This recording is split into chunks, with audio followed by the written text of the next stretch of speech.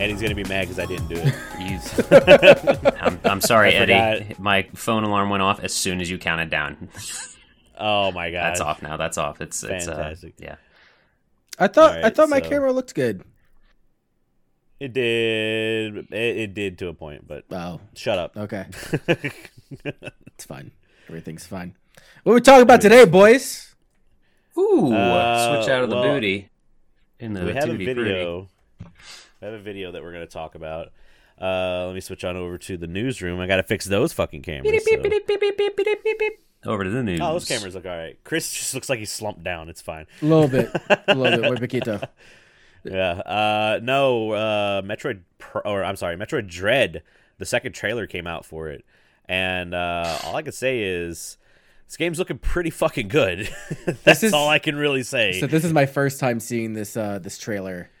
And live react, this is pretty fucking dope. There's a Chozo warrior. I didn't think I'd ever fucking see that shit. And the Chozo warrior looks really fucking good. Yeah, the design is pretty fucking dope. I love it. But it's also interesting that the Chozo are back too, because it seems like it's just like Chozo and like robots are the enemies in this game so far. Well, sure, they haven't shown everything. If we're going based on lore, like the Chozo should be gone, and she's apparently was trained by the Chozo. So if this Chozo warrior is like out for blood, I want to know the reason on why. Like, are they corrupted? Do they just not know who the fuck Samus is?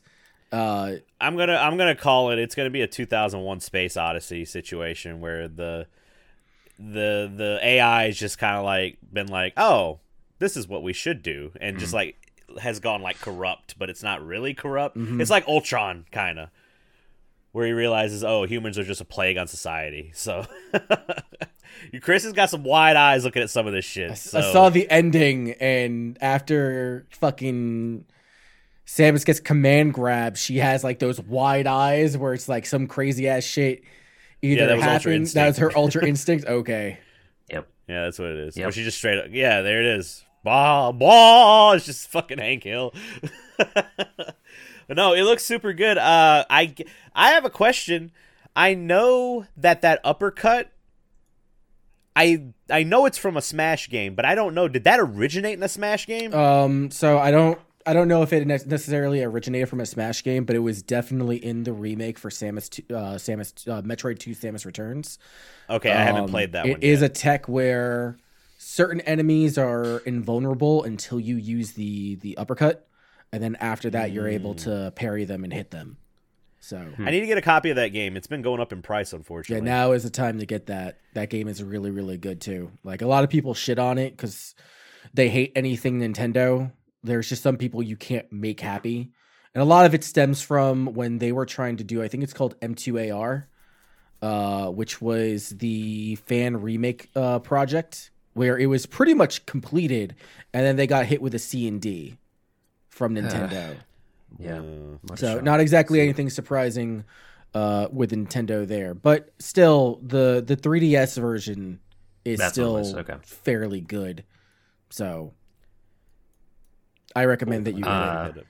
Yeah, I've never been a fan of Metroid, but I've watched Bit Brigade play through the first game, and I understand why it is rough nowadays. Yeah, honestly, that's not one of their best. For those that have no idea, Bit Brigade is a cool 5-piece that does speed runs while providing a metal cover soundtrack to the game. Is it speed runs, or are they just I guess they're just beating the game as fast as they can. I mean, it's not. Yeah, it's on like hack stuff so that they can get through it easier and stuff. But I've seen them do Metroid 1, Mega Man 2 is their big hit. I've seen them do Mega Man 3, Contra. I finally saw they've done. As an opener for themselves, Noah just sped through Marble Madness once, which was pretty cool, just because you don't see Marble Madness anywhere. So no, ever. That's cool. I like that. I was pretty excited about that. I've seen them do Mega Man 2 twice, because they were always with the Proto Men. Mm-hmm. Yeah, they did a medley at MagFest last year they were there, which I fucking missed. I literally walked in to meet my buddy AJ on the show floor, and I saw them finishing up The Moon from DuckTales. I'm like, oh my god, I want to hear this. Rewind, quick. Shit.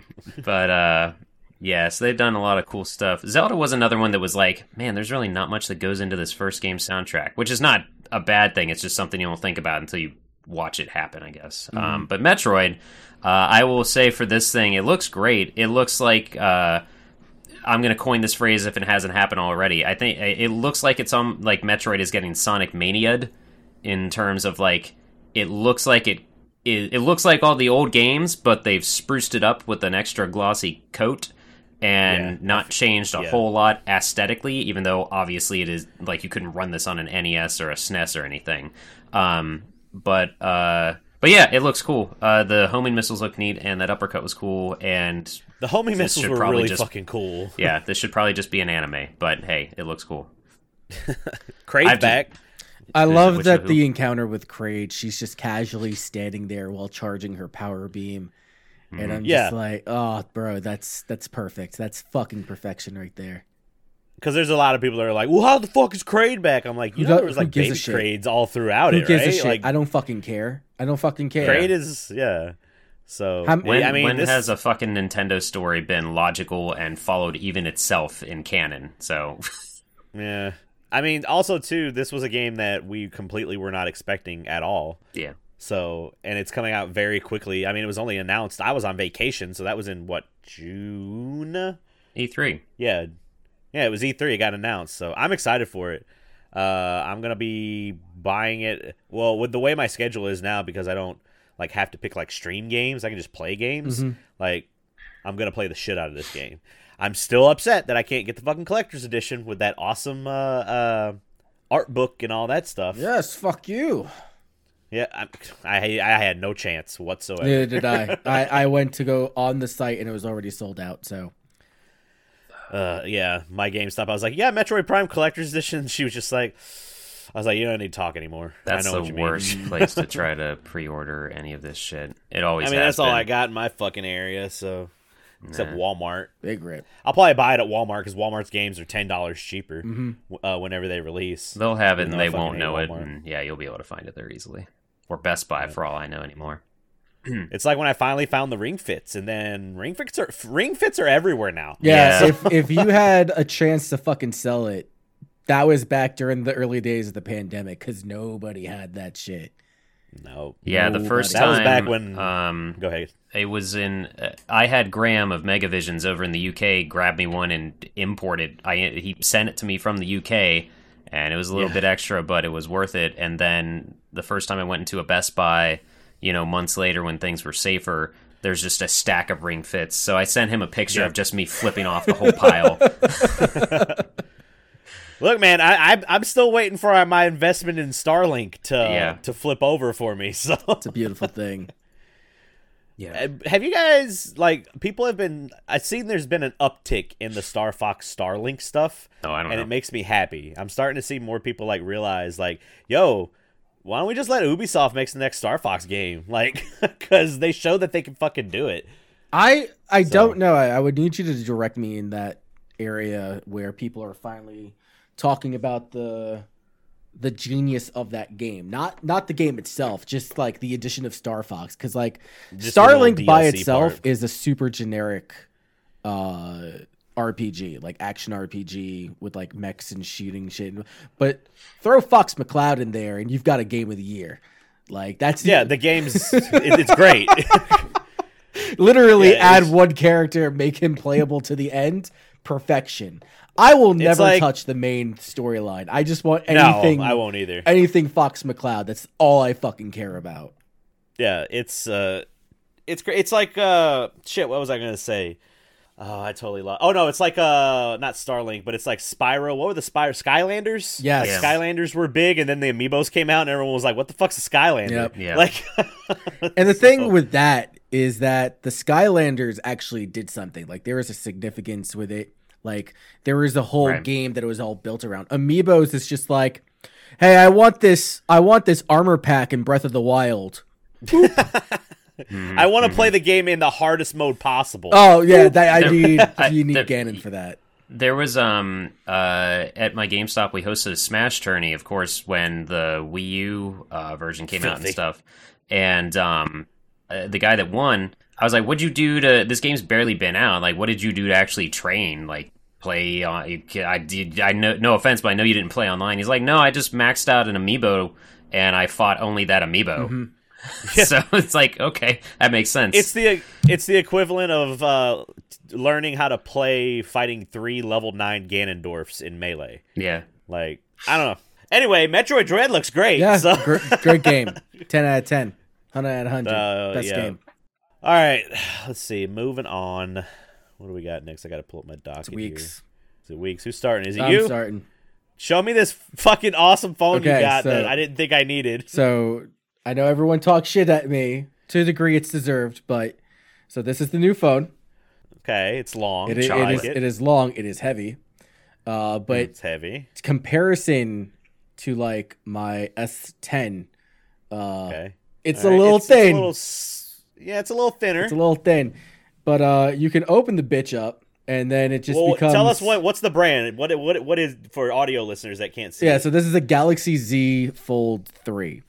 It's pretty much, I believe, the successor to the Galaxy Note series or the Galaxy Note line, because the thing is big as shit as a tablet. I loved playing with my Note because the Note was pretty fucking strong, wider screen, more of an emphasis on like doing PDA or tablet type shit, compared to like working with a phone. And I wanted something. I was originally going to get the 21S Plus, but I wanted something that I can just easily play my emulators on. And the last time I was able to do something like that was with a tablet and shit. And this baby, dude, I could play up to PS2 on this thing. Like, there's a PS2 emulator. Cool. I got the Dolphin emulator. I got the fucking Dreamcast emulator. Got Redream on it. It's pretty fucking dope, and it runs. Are you playing with a controller, or are you playing like? You can get a Bluetooth controller. I'm playing with it on screen, and Redream is like a little bit rough. I was playing Sonic Advance 2, and there are just some areas where it's like Adventure. Thank you, Sonic Adventure 2, and when you're messing around with the joystick, it's not like super freeform. It's like, okay, there is like a 5-degree put difference between forward and here and here and here and here. So it's not like smooth as you move around. But outside of that, like the frame rate is great. The emulation is actually really, really good for most of the games. There's not like all these giant ass artifacts and shit. Especially playing on Dolphin, the controls feel really, really well done. The PlayStation 2 emulator that I'm currently using is early in development. So I tried like playing Shadow of the Colossus, which is a graphically intensive game for the PlayStation 2. Right. And that one chugged a little bit. You had to go into the settings and mess around with it. But I'm going to try like Rogue Galaxy and Final Fantasy X, because there's no way that I can play like a control sensitive action game on like this. Devil May Cry. Like Devil May Cry. Like there's no way I'm playing Devil May Cry here. But I could play a bunch of fucking RPGs that I otherwise just would not have the time to play. So that has a USB-C, right? USB-C. The best way to charge is USB-C to USB-C. And they've got like a special fucking high-speed charger that goes along with it. Charges up 20-30 minutes. It's super quick. Nice. Well, that also means that if it has USB-C out, that means that it could hook up a monitor. So we could do the next marathon on Chris's phone. Because Redream works. Okay, fuck it. Fuck it, I'll do it. Scotty, I'm telling you, you do stupid shit on Twitch, they're gonna watch. Yeah. The next marathon from the backseat of a car on the road, traveling. I've had multiple Twitch partners tell me, like, do weird stuff and people will watch it. Like, yeah. Does it since when it's unfolded or when it's open, I don't know, I guess that's what you'd call it when it's open, does it like crop things to be 4:3 or does it go into widescreen? How does that work with stuff when you're It depends on the emulator. So the default for most of the emulators is 4:3, considering that PS2, Wii, Xbox, Dreamcast, all of those were composite, and those defaulted to 4:3. There are options for you to go into widescreen, but like, why would you go into widescreen for a game that was made for 4:3?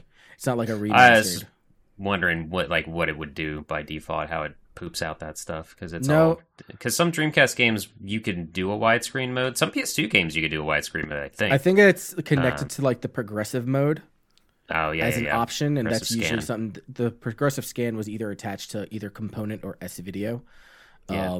But no, I usually just keep it to composite, keep it simple. The like I said, the emulation looks great. The fucking screen is huge, and my issue is like, why didn't I just use emulators on my other phone? It's because I have big fat fucking hands, and my fingers will cover multiple buttons at the same time. So when I go into like Redream, I can reset my buttons to be like the biggest fucking possible, and it only takes up the bottom half of the screen. So it's like a DS. Yeah, it is like a DS. Which, speaking of which, I gotta go try out the DS emulator. Like, I already know that. I think you should be okay. That's definitely gonna be okay if I can run fucking PS2 on this bitch. So yeah, definitely. Yeah, it looked like a DS Lite when you had it closed, sitting next to your other phone. The only thing that I'm worried about is I can't get a case until the 23rd or the 30th of September because they're all sold out.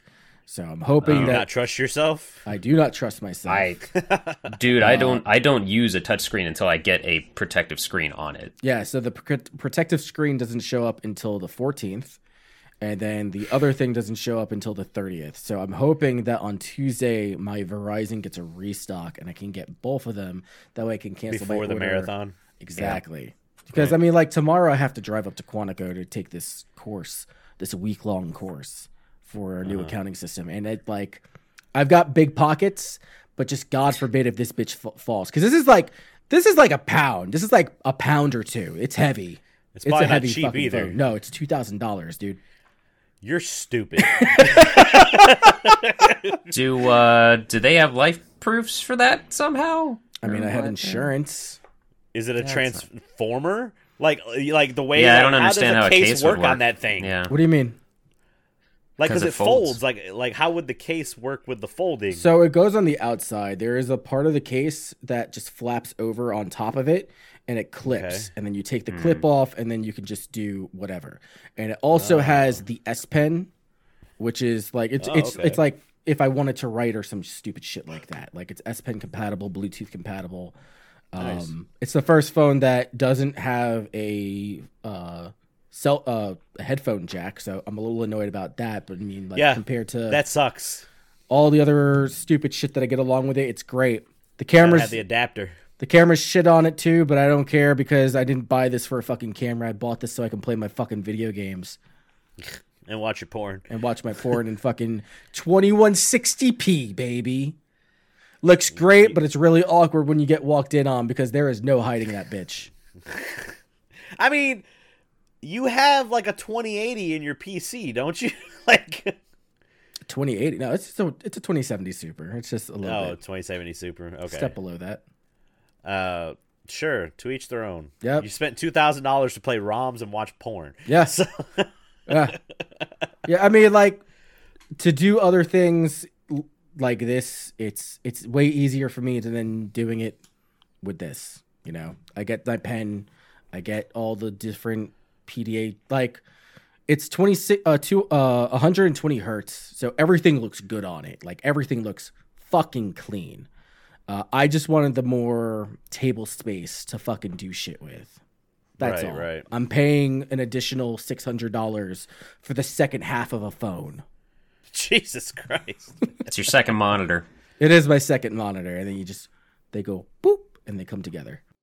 Weird. I got the coolest thing I started doing with my phone this week was, like, I'm lazy. I don't want to do text messages, so I'm sending audio files to people now. I do that too, but it's because my screen's fucked up. I have two screens on my phone. It's a stupid story, and I don't feel like telling it anymore. But so I look like a 40-year-old, just like, yes, I am home now. If you want to get groceries, you know. Well, aren't you only a few years away from that? What? 40. Oh, I didn't even know that's what I said. I meant 70. Oh, okay. Uh-huh. Mm-hmm. Yep. Yeah. It's fine. Mm-hmm. Yep. Me and my 5S. I sent one to Scotty. I was like, "Hey, Scotty, I need to know if you had a choice, would you put potatoes or nacho fries on your Taco Bell burrito?" Yeah, no, okay, you're not talking about the same thing then. I thought you were talking about, like, you hit a button and it records and poorly translates what you say into text. You sent me an audio file. No, that's what I'm doing, is sending audio files now. Okay. Don't you ever send me an audio file? I will fucking delete doing it. I'll delete yeah, that confused me. That really confused me. I thought you were in trouble. The only thing that sucks is, like, on my phone, it doesn't tell you anything. Like, it doesn't label it or anything. So, like, you'll forget, like, what did he say in this one? So you got to go back and listen to it again and all that. So yeah, it's fun. I just don't text enough people. I usually message them on Discord, so it's fine. I replied immediately with that important question with my important answer. You did. That is true. Besides that, Guilty Gear balance patch. Everyone got buffed. Fucking everybody. If everyone got buffed, doesn't that mean nobody got buffed? No, everyone got buffed. Everyone got buffs except Soul. Soul got nerfs. And yeah. He's still that was evident. He's still probably the best character in the game. So the only two differences that they gave him was that his far slash, or the only two nerfs, is that his far slash, he can't hit you as far, which is a little bit annoying at match start if you're playing against a thinner or a smaller character, because the combo in the opening is like far slash into heavy slash, so that you can go into the combo. If I'm playing like Milia and I hit him with far slash, I just whiff that shit, and I'm just like, oh, sad boys, can't do shit about that now. I'm dumb. I'm still playing in the past. Nope. But his far slash now, if you faultless defense against it, like before, Soul can just like far slash, and just bully somebody into a fucking corner if they didn't know where to hit the button on the gap. Okay. In this one now, if they faultless defense, they do the push block, and Soul fucking flies. He flies like almost halfway to the other side of the screen, which is good for them. It's a necessary like change, because fighting Soul and just abusing Soul is really, really fucking dumb, especially against players that don't know what the fuck they're doing. So it's just like, fuck you. Besides that, his 6S, or his standing slash, where he just throws his sword out there, they made it thinner. So now I can't anti-air with it. You can't 6P against it. It's just very counterable. That said, they gave his wild throw like buffs, in the point where I can now Roman cancel it and just do insane amounts of damage. So it's just all around like, no, I may take away these two things, but here's like 3 more things I can say fuck you to. So everyone got buffs. Soul's still really strong. You get a buff, and you get a buff. Pretty much. It's the Oprah balance patches. Balance. Everybody gets humpback whales. Look, all right, I've been making a lot of Dane Cook jokes references lately. Oh my God. And people are like, are you quoting Dane Cook? I'm like, I'm tired of thinking that he's not funny.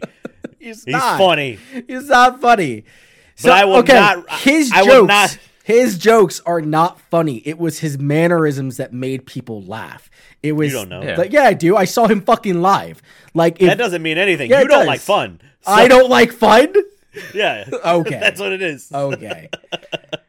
Last thing that I did, I played Mortal Shell. It's not the last thing that I did, but it's the last thing I want to talk about because I'm mad at Ratchet & Clank Rifts Apart. Mortal Shell. I only played a little bit of the beginning of the game, but it's fucking weird. It like markets itself as a Souls-like game, but like the controls are super fucking floaty. Combat is a little bit delayed, which is annoying. And then like when you go to swing your sword, there's like no oomph behind it. Like no oomph. So like when I swing my sword in fucking Dark Souls 3, you kind of feel the weight. Like the character like shakes and gets the recoil if he's especially like, if you're around. Like two-handing it and it's a big weapon. Exactly. Too. In this game, it's just like it's just like it's a piece of cardboard and you're like hitting people. And what's annoying? Did Somber tell you to play this game? He did, and I'm not blaming him. Okay, I'm not blaming him. I mean, he does like Kingdom Hearts, so no. Look, that's a disease that no one can cure. I mean, he acknowledged that series is ass, but he loves it. And that's why I respect him. But no, the whole thing with Mortal Shell is that I feel like I'm not hitting people until they actually fall over and die, and I don't feel like I'm getting hit because when people hit me, it's just like I moved backwards. No I hurt a little bit. Yeah, there is stagger, but it's just like I don't know. Like I said, if I get hit in Dark Souls, my controller shakes. I like the screen shakes a little bit. Are you just spoiled by Dark Souls? Yeah, maybe? yeah. No, I'm spoiled. I'm 100% spoiled. I'm spoiled by From Software. They make great fucking games. You know, there's no denying that. I'm just saying, like, I don't think that Mortal Shell is bad. I have to just play it on its own terms. I don't know. I saw the name. Give me a second. I had to look it up real quick, so Cold I apologize Symmetry. I was looking at my phone. I've never heard of them. Cold Symmetry. They don't even. Yeah, it's now like they a do. Fucking prog rock album title. Yeah, so it is their first game, and they don't have a whole lot of information about them. Let's see. It's a team. I mean, that game has been pretty successful, though. That's bold to do that genre as your first game. They're a team of 4. All right. Does it make you respect the game a little His bit better now? opinion just changed entirely. No, my opinion is not changed, right? Okay. But it's impressive still. So here's like the weird thing about it. It plays like a Soulsborne and it doesn't. The entire way that you level up is nothing like a Soulsborne game.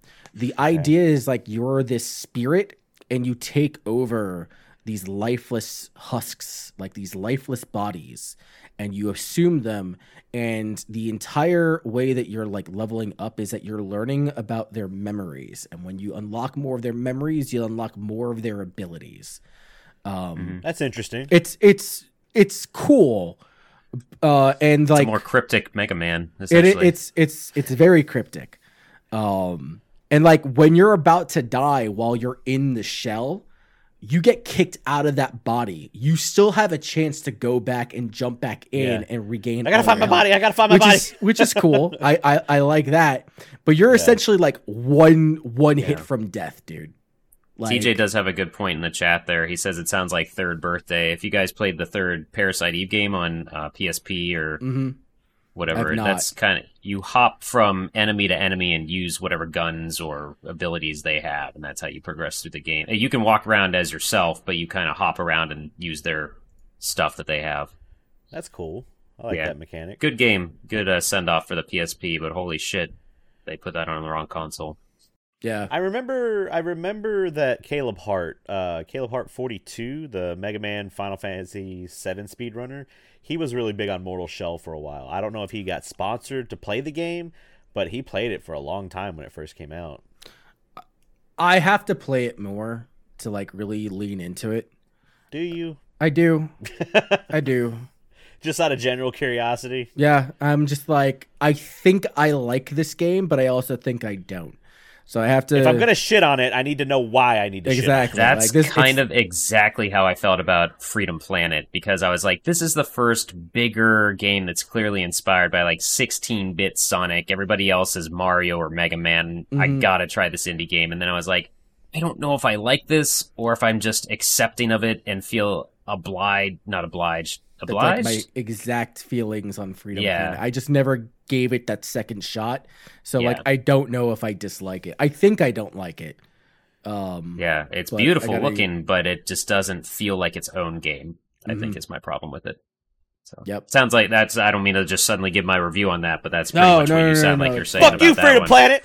No. It's similar situation. But that's really my week. I would talk about Ratchet and Clank Rifts Apart, but I have to remind myself that I'm playing on the hardest difficulty, and I was playing one of the hardest challenges, and I was fucking pissed today, so I'm not going to talk about it right now. Okay. All right, it's Mr. Scotty Mo. You are up. All right, so thank you for having me, everybody. If anybody watching doesn't know what I do, or I almost said what I am or who I do, I am the magazine content manager for Megavisions Magazine, also a co-host on their Twitch streaming, and that's all I do. I almost mentioned the podcast, but I'm not part of that anymore. Go podcast. You're on this one. So yeah, I've kind of been pretty busy in real life, and I sat in for my buddy's band recently. Played at a Hard Rock Cafe in town, and it was a lot of fun. Oh. Super sweaty, super Hard great. Rock Cafe. Hard Rock Cafe is a fucking horrible venue, and I don't care what anyone says ever about it. But he wanted to play music because of the pandemic. Yeah. So. I was talking to my buddy before this. I was like, well, it was Alex who played Scott Pilgrim with us forever ago. Corey. Nice. He's in Your a band. Alex, not my Alex. Yeah, my Alex. He plays guitar in a band, and I was their backup drummer because their original drummer was sitting in on bass because their bassist was out of town, and they got their old drummer who got sick, so I filled in for their fill-in drummer. So it was fucking connections, man. I love it. Yeah, he literally called me the day before. It should have been in a Denny's parking lot. It would have been perfect. Yeah, right. He literally called me the day before. Well, he first texted me. He's like, so can I ask you a question? I'm like, oh my God, I know you just proposed. Am I running the wedding now? What's going on? And he's like, would you want to play tomorrow at the Hard Rock? I'm like, well, we were going to go anyway, so why not? Right. It was a lot of fun, though. It was good to just be on a stage again, and I was hamming it up and doing like... I play drums, by the way. I don't know if I actually said that or not. But he plays bongos. We guessed, by the way. We were just like, I filled in for my buddy's drummer. Oh yeah, but it was a lot of fun. Super hot, humid, gross day. I was doing like crossover stuff and just being fancier than I needed to be. To the point that the drummer from the opening band was like, "Dude, that was some sick shit. I love the cross. You're crossing your arms." I was like, "Oh, And I was just like, I was just trying to throw some Travis Barker in there. He's like, hell yeah, it works though. And then my buddy Alex, I told him that, cause it always feels better when you perform and like if you play guitar and people say, great job, great set, whatever. But if the other guitarist that just played says like, you did this great, you did that great, that always is more impactful. So I was talking to Alex. I was like, yeah, their drummer even, I guess I've still got it despite not playing for a while. And he goes, do you think he even knows who Travis Barker is? He's pretty young. I'm like, don't say that to me. He's like, and he's like, Scotty, do you think he knows who Blink-182 is? I was like, fuck you. I don't want to live in a world that suddenly just forgot a lot of like I no longer want to live on this planet. Yeah. So that's why I wanted to tell that story, because it's just like, fuck, we might be getting there. We might be getting close to that. I mean, I feel that with my brother. Me and my brother are 12 years apart. I'm 12 years older than him. And I mean, we connect on like video games and stuff like that, but I'll bring up something and he's like, who? And I'm like, boy. Like, boy? Son. Yeah. Yeah, that's exactly. He'll just look at me. He goes, "I don't know who that is," and I'm like, "Get out of my face." That's why I try to keep up with today's music. I don't want to be the one where it's just like, it's like the A$AP Rocky. I'm just like, okay, I know who that is. My pulse is still on the hip shit. At least with music, I don't give a fuck about anything else. Fuck movies, fuck. No, yeah, your movie. I'm way different with movies. I know like that and like voice actors. Like I'm starting to get to the point where you can like identify voice actors. Like, oh, that person sounds. And I'm not talking about English ones. I mean Japanese ones. Mm-hmm. So like, the dumbest. This is such a stupid complaint, but like I hate the posts because I just saw this by Amazon Prime. They're like, here's this character and here's Mr. Krabs. Would you believe that it's by the same guys doing their voices? And I'm like, give them some fucking credit. Yes. Surprise. Some people don't just, unlike Homer Simpson, people voice other characters in their life. Like, I don't know. That kind of stuff pisses me off because it's like, you're not impressing anyone and you also just indirectly insulted the talent too. So Scotty's got some deep rage for the. It annoys the shit out of me. It annoys. No, not that. I hate a lot of things. But I'll tell you what I do love is old '90s pop punk, and that brings me into going to the Hella Mega Tour, which was the Interrupters, Weezer, Fall Out Boy, and Green Day. And wow, we missed the Interrupters. Unfortunately, this was a stadium show. And we decided the week before that we were going to go to this show because we looked at the set lists, because both Rachel and I were like, Rachel is all about Green Day, has always been about Green Day, and this was the fourth time I've seen Fall Out Boy just because they happened to be on the lineup for another band we were going to see. And I'd never seen Weezer. Somehow I'd never seen Weezer. So I was like, that might be cool. And we looked at the set list, we're like, oh shit, they're playing older stuff. We're going to actually know these songs, so let's go check this out. I heard the Interrupters is good.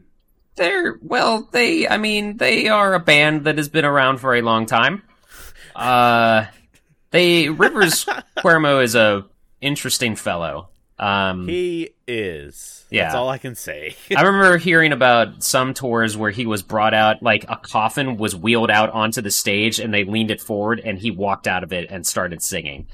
He didn't do that this time, but like... Maybe he just likes The Undertaker. Like, maybe that's just what it is. It's just so fucking crazy. But we missed the interrupters, unfortunately, because this show started at like 5:20 on a Thursday. That's so early. Yeah, oops, we have to get home from our day jobs and then drive through rush hour. So we did not get there till like after 6.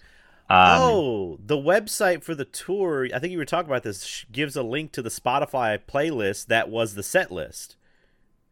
Oh, does it? I don't know. Yeah, okay. It's like it's a playlist of all the songs I guess they played. Oh, that's not how we found it. You just look up, I don't know if it's through Last FM or somebody or whatever, but you can find set lists of bands as they're on tour and stuff. So gotcha. We I thought it was a mistake because Sugar was like set song number 2 or 3 on Fall Out Boy's set. And I'm like, that doesn't make any sense. And we'll get to that in a second, though. But we got there, and it's the first time we ever been to a stadium show. First time I'd actually ever been in this stadium, our baseball stadium, because we don't do sports. But Weezer was cool. Weezer's stage was, they had, for no reason at all, 7 kick drums, or wait, Weezer, 6 kick drums in front of the drummer lined up just to spell Weezer. He didn't use all of them, but it looked obnoxious and cool. And it would have been cool if he ran between each of them, like between the songs. Obnoxious and cool. Got it. Yes. Yep, that's Weezer. But the behind them, their color scheme was like teal and pink, or turquoise and pink, and behind them was just a half circle of amps.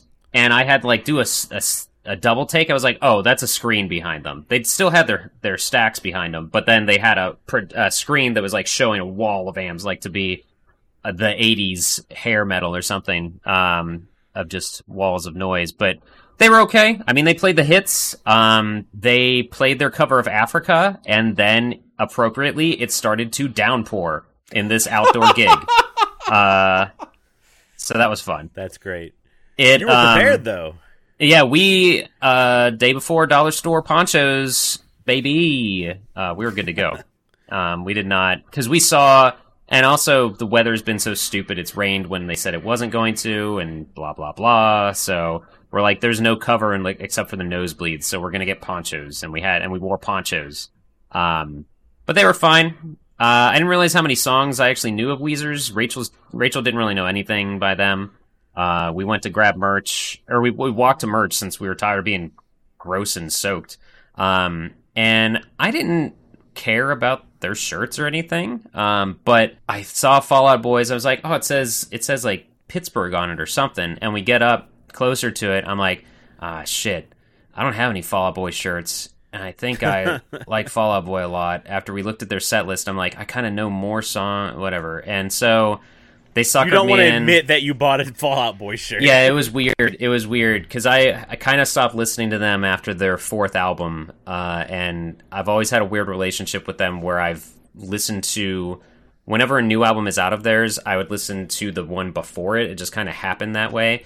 But I fucking bought their shirt. I'm wearing it now. It has a little chest thing that just says Fall Out Boy Stadium Crew, but I'll show you guys the back, and you'll see why I got it. And I'll explain it in a second. Can you see that at all?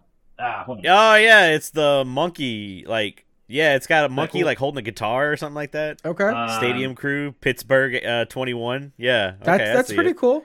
So it has a fucking gorilla demolishing the stadium with fire, and he's, like, holding a guitar and has a hat that says FOB on it, but it says very, Pittsburgh 21. Guitar Hero design. A little bit, yeah. But, so, I looked at it and I'm like, I think that's actually a drawing of the stadium, too.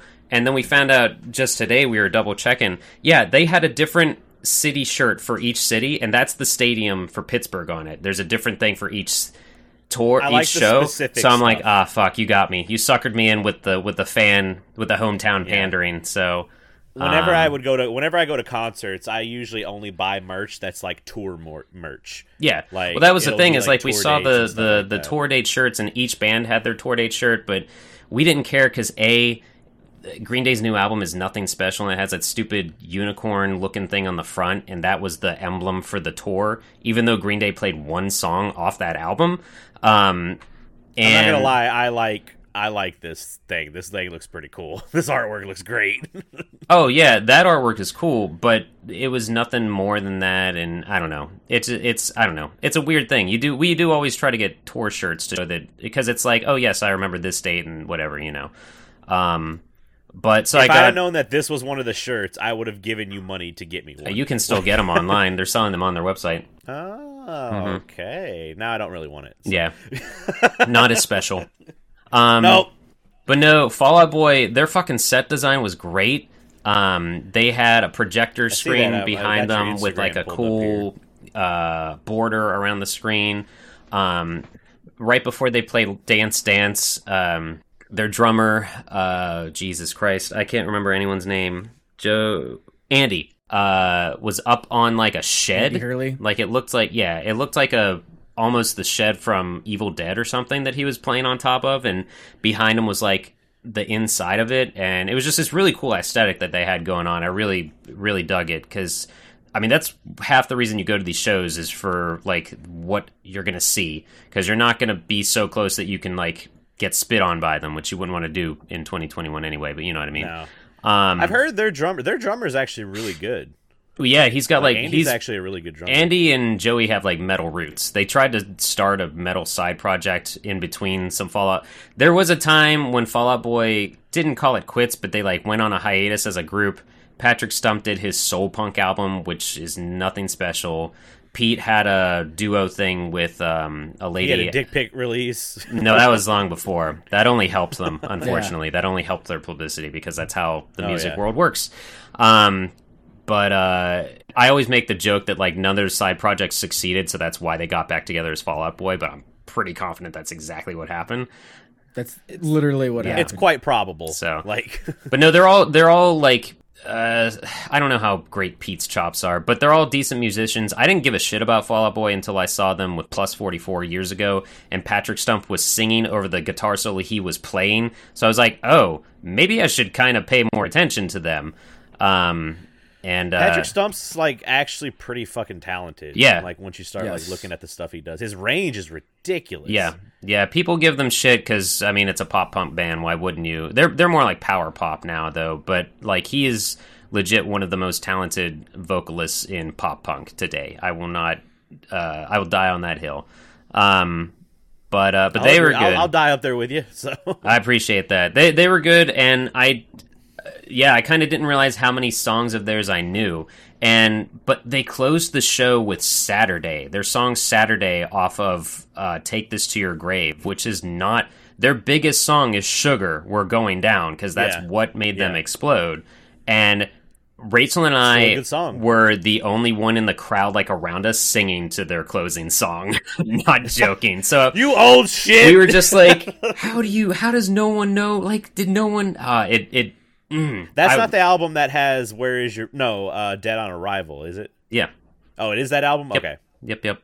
I mean, it's similar to like you go to like an AFI show and nobody knows anything beyond Day of the Phoenix. Like they don't know anything. They about, might know Girls Gone Grey. That's about it. But Girls Gone Grey was after that. Didn't they have one in Rock Band? Didn't they have a song in Rock Band or Guitar Hero or something? Or am I thinking of somebody else? It might. I mean, Rock Band got a lot. I don't know a lot of the Rock Band lists, but Rock Band ended up getting a lot of fucking music. No, Girls Gone Grey was before the Miss Murder stuff. That's what it was. Miss Murder. Miss Murder's on Rock Band. I'm not talking about Miss Murder. So fucking. What was the song that you just said? Drew a blank. Girls Gone Grey. Girls Gone Grey was on Sing the Sorrow. I'm talking about like The Art of Drowning from their 2000 album. And Days of Phoenix was on that shit. No. But like nobody knows anything of was like Answer That or Stay Fashionable and Very Proud of You. And like when we went to shows, they would start playing like their actual punk songs. Yeah. And there'd be only like a handful of people that are able to like yeah. shout in the background, singing along the lyrics, and everyone is just like, well, this isn't their goth shit. Well, it's like Green Day playing stuff off of Kerplunk. We'll get there. Like we'll get to that. People are like, wait, there was something before Dookie? I'm like, yeah, there was actually a lot before Dookie. So yeah, they but Fall Out Boy was good. A lot of fun stuff. And yeah, I realized I just flat out don't know anything beyond Infinity on High. And you don't know Uma Thurman? I knew when they were playing that song because I recognized the hook and some other stuff. The Monsters? Yeah, I had never heard that full song, so I think I'd only heard it after that. So I looked to Rachel, who loves like that era of TV, and she filmed that part for her mom. Yeah, because when I first heard it, I was like, I wonder how they got the rights to use the Munster theme. All right, I'm sure it's cheaper than most of the other shit they'd have to pay for, like if they ever wanted to play. The Munsters is pretty old. I feel like a lot of people might not know who the Munsters are. Oh no, 100%. Speaking of, yeah, the same as like I forget what Panic song has "Putting on the Ritz" like playing in the background. Their fucking audience doesn't know that shit. That's another. So I've never been a big Panic at the Disco fan, but I caught the frontman's name? Brendan Urie. I can't remember his name. Brendan Urie. Thank you. He was on an episode of Your Mom's House podcast, which I love that podcast. It's Tom Segura and comedian Christina P's podcast, and he was on it, and I was like, this dude's legitimately fucking funny and has a very interesting backstory. Yeah. And even more interesting how his band has not his band, but how the band has progressed and evolved, because I still don't really like Panic at the Disco, but I respect Brandon Urie. Their library is very versatile Vast. At this point. Well, it just spans different genres and shit. They were just fucking progressive's not the word. They're ambitious because they toured with one album for like 2 years. Yep. And he talks about the touring. Yeah, like how crazy it was. Half of that show was like going to fucking Cirque du Soleil. They had crazy stuff going on. So, and I will never regret more how ignorant I was when I went to the Nintendo Fusion tour, and it was Panic at the Disco opening for Motion City Soundtrack, opening for Fall Out Boy. And I got into those bands way more after that show. But it was I was an ignorant freshman in college when I went to that or something. I forget how old I was, but Fall Out Boy is good. And then Green Day came on, and I should preface this: Weezer, Fall Out Boy, and Green Day all played for an hour each, and so it was like quantity over quality overall with this experience. But I'll get to that eventually. But Green Day played, mostly stuff off Dookie, mostly stuff off oh my god, American Idiot, some new stuff, couple things off 21st Century Breakdown. They played Minority, which I did not expect. That was the only thing. Play. Yeah, that was the only thing they played off of Warning. They did the Operation Ivy thing. And fucking the kid that got on stage, he's like, I've been playing. His sign said something like, I've been playing guitar for 3 years. And then he fucking went up there and he was just hamming it up and like running around and like sticking his tongue out. Yeah. I just said to Rachel, I'm like, 3 years, my fucking ass. Yeah. But it was fun. That's great. They did, but I think Trey Cool is legitimately a good drummer. A lot of people don't think that, but I think he is still good. If anybody calls shit on him, you go up there and try to play his fucking set. He's doing more on the hi-hat than he needs to for any of those songs. So it's. I did there was a song on American Idiot. I can't remember what it was, but there's a song where all three of them sing different parts of the song, and Trey Cool has his part, Mike has his part, and of course Billy Joe. That might be Homecoming. It might be. It's a very long song, but I legitimately even as a kid, because I had a friend that was really big into music in high school with me and all that. He's just like, Trey Cool's garbage, and I'm like, I don't think you're right. I think you're wrong on this. Yeah. And he was a drummer, and he's just like, I don't like Trey Cool, and I was like, have you listened to anything? So whatever. Yeah, I mean, they played, I mentioned stuff off Dookie, and he was doing stuff, I guess I've never paid too close attention to his part, seeing it live, but the breakdown on Welcome to Paradise, I always thought, well, I'm sure it was in the studio that it was dubbed over, because it definitely sounds like two drum parts, but he played that live, so it was not, I'm sure he's gotten better since then, because I'm still pretty confident that's two separate recordings on the album, but he was doing stuff on the Bell of the Ride and also the other fills and things. So yeah, But no, it was just like, it was a lot of like, it's a double-edged sword when Rachel sees them, because it's always giant shows. The last time we saw them was Against Me opened for them. That was a fucking great show. She was in the pit for that. I was okay to not be in the pit for that. But yeah, it was a really good show. And but it's, you know, they play the hits, and they've been around for a while, so they've got a hits. Like, they can easily fill an hour with the radio stuff. It was a good show, lots of energy. I was very surprised, like, out of the songs they played the whole way through Jesus of Suburbia, which, like, for probably a solid year of my life, that was half of my practice session for when I was playing drums. Yeah. American Idiot is one of my favorite albums of theirs, because that kind of basically got me through my sophomore year of college when I was not sure what I was doing with my life. As much as people give shit on that album, it's a good album. It's their comeback album, so it's, you know, it is what it is. But we got out of there. We were walking out of the stadium at 11:20. I only know that because somebody sent me a message at exactly 11:20, and I was trying to answer, but there was no reception. It was just chaos. And we got to the parking garage, and we were in the parking garage for like 40 minutes to eventually do our 15-minute drive home. So that's our last stadium show, because it's too much. We paid too much for those tickets, because I've seen Fall Out Boy 4 times. She's seen Green Day a bunch of times. It was not worth. It was quantity over quality, because, like I said, each band had a long set. But fucking standing outside in the rain, and then just the cost of the ticket for the distance that we were from the stage was not worth it, when you can pay 1/16 of that and be like shoved up against the fucking guardrail against the stage at a closet shitty bar show.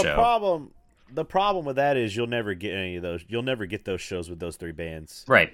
Well, yeah, that is it. They're past that. Yeah, and that's why we realized, I guarantee you the set list's 100% changed from what they were pre-pandemic, because this was more of like, towards a returning, we're going to play the hits, and we know that there's some people out here that have kids that are introducing them to our music that they listened to in high school, you know, stuff like that. Yeah. Mm-hmm. So they're like, we're going to try to please everybody, but we realized, though, like, Rachel was venting the next day about Green Day, and she's just like, if they did a Warning tour, we would drop so much money to see that, because surprisingly, that's our favorite album of theirs. That is so interesting. Yeah, it's a weird. I have a weird history with pop punk, despite it being kind of my roots, because that was the first Green Day album I bought. But she's kind of overseeing them, because they're not going to play what she wants to hear, and it's the exact same way I feel with the pop punk Christian rock band Relient K, who was a big influence for me. And I saw... Fuck you. No, Chris, listen. Have you ever tried to play any of their songs on guitar and stuff? No. I know one song from them, and I said that was enough. Like, don't get me wrong. Was that Sadie Hawkins dance? Good. No, it's... fuck, I need to look it up. But Be anyway. My Escape, then.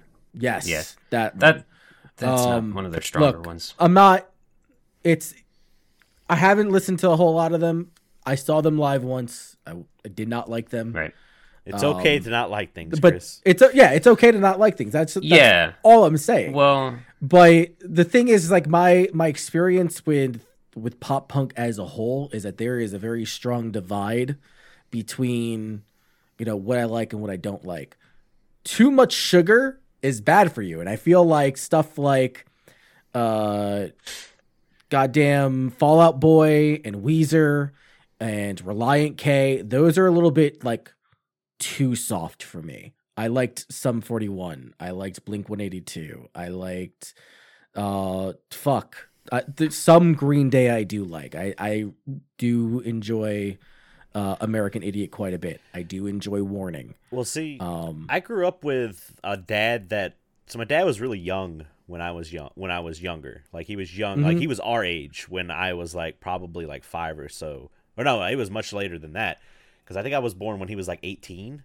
So when he started, like, when Green Day first came out is when I first heard Green Day. So, like, I got a lot of my music from my dad. So, like, Slappy Hours. I mean, I remember listening to Kerplunk. Yeah. Like, Dad had the cassette, and we would listen to that, and then Dookie came out, and then Nimrod came out. Nimrod's probably my favorite album. And, but I don't know where I was going with this, but that's, like, I got into it early, so, like, when American Idiot happened, I was like, this is good, but I think I still like older Green Day. Yeah. And a lot of people got pissed off at me, and I'm like, I'm not saying that the new Green Day sucks. It's drastically different. And my high school kids weren't gonna, have my discussion. Thing about Green Day's American Idiot is the same feeling that I have for My Chemical Romance's Black Parade. Oh boy.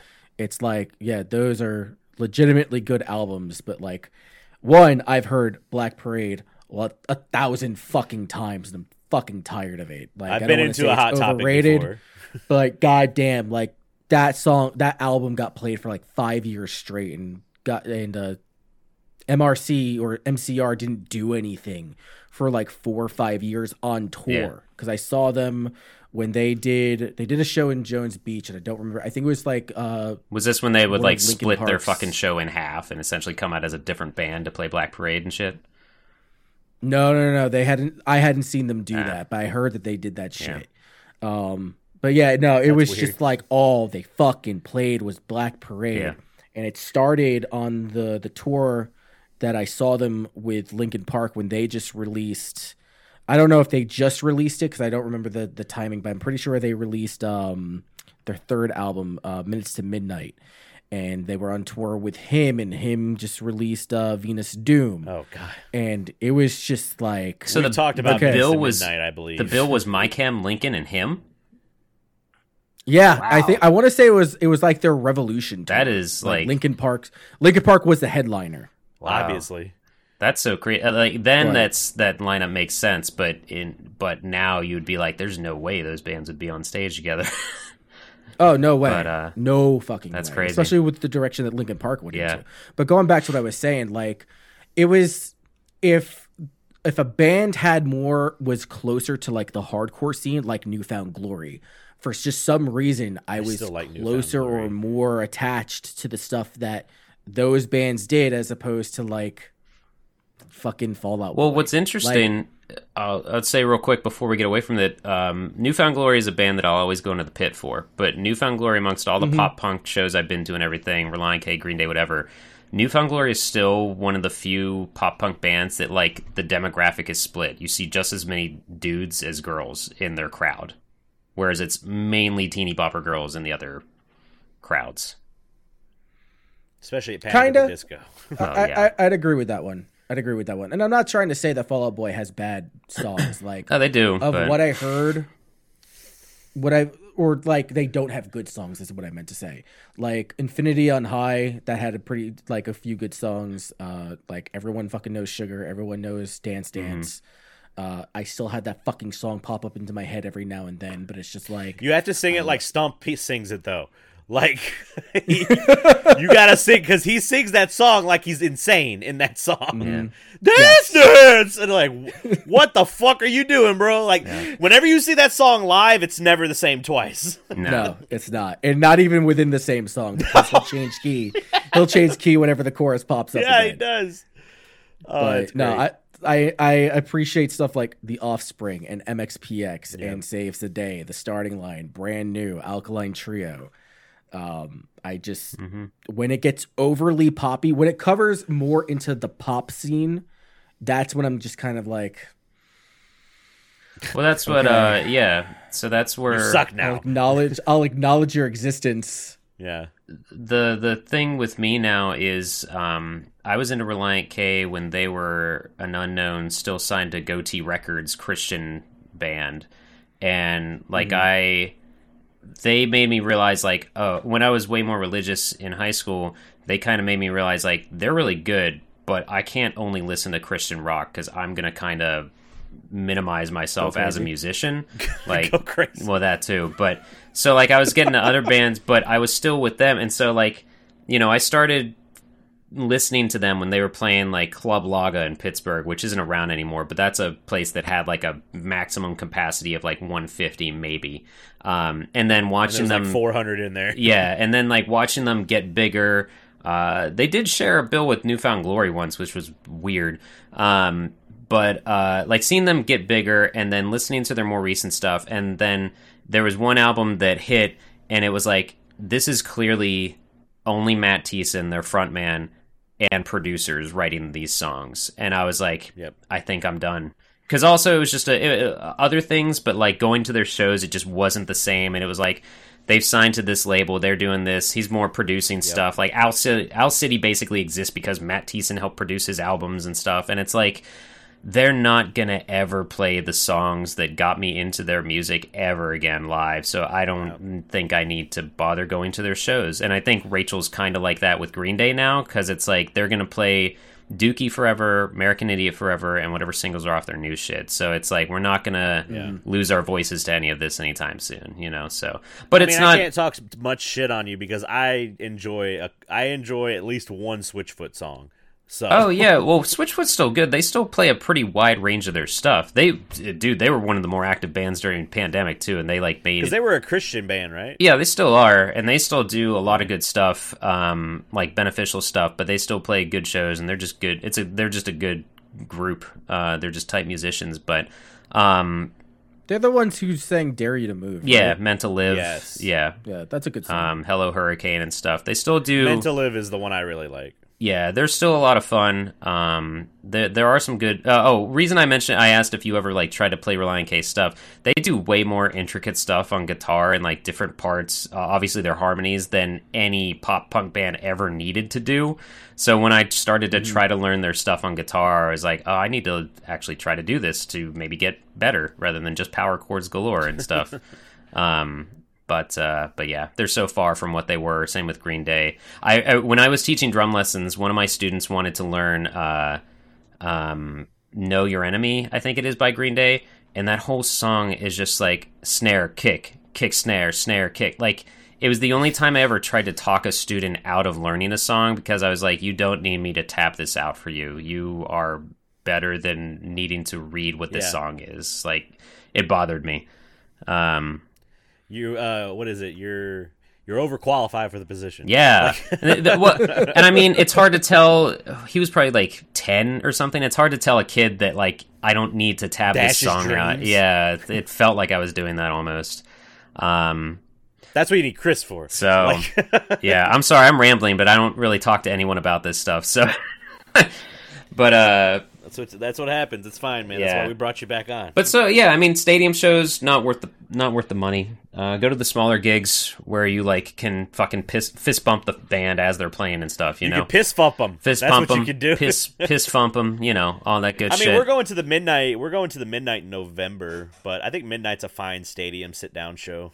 Yeah. Some of my friends have said, Scott, I'm at the point where I'm fine standing, but I love shows where I have a designated seat. Yes. It's because you're old. I like, also honestly, like that. Yeah. Like the last big show that I went to go see Paladin. I went to go see Algalok, and there was one other band, and I don't remember who it was, and I might have dipped out before they showed up on stage. There it was, and I did not dip out because they came on second. But it was at a bar. It was at a dive bar, and I think max capacity was 80 people, and people were flooding in. Like, they put out fucking speakers in front of the bar. Yeah. And people were like fire hazarding their way through. Yeah. Yeah. It was pretty bad. I was just like, I'm not going in there. I could hear them just fine. Yeah. I have been to shows like that. I paid, like, mind you, I only paid $20, but I sat my ass on the other side of the fucking street. Yeah. 40 in hand, and I'm just like, this is fine. That's a good song.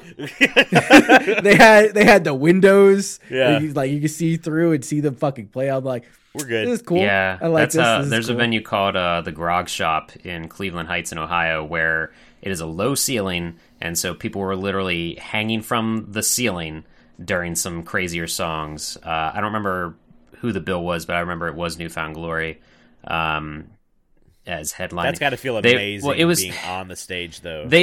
Newfound went through a phase where like they didn't realize how big they were, and they were still playing smaller club shows and quickly selling them out, and then like adding a second night to each of the shows, basically. And this was one of those things. And like we went to the second, or no, it wasn't even a second night. It was the same day. They added an earlier show or something crazy. 2 shows. So it was comedians will do that too. So like we got in there and we were gradually getting closer to the stage, and then we realized, oh, the circle pit is going to be this building, so we need to move back.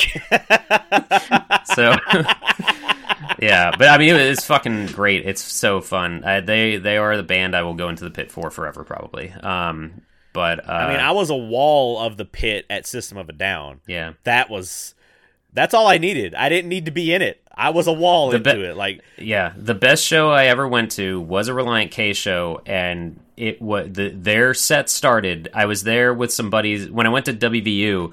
One of my buddies that was there was like, he was big, and he used to be a quarterback for the Mountaineers. And I'm standing next to him, and he's like, "Scott, do you want to get up closer? Because I basically have control of this crowd right now." And I'm like, sure. He does that. Immediately I get elbowed, bloody fucking nose, and just shit's going nuts immediately. I eventually got on stage.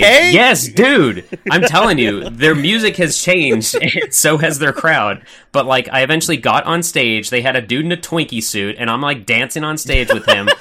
And I fucking staged. This sounds all like Scotty. This is my freshman year of college, and I fucking stage dove, lost my glasses.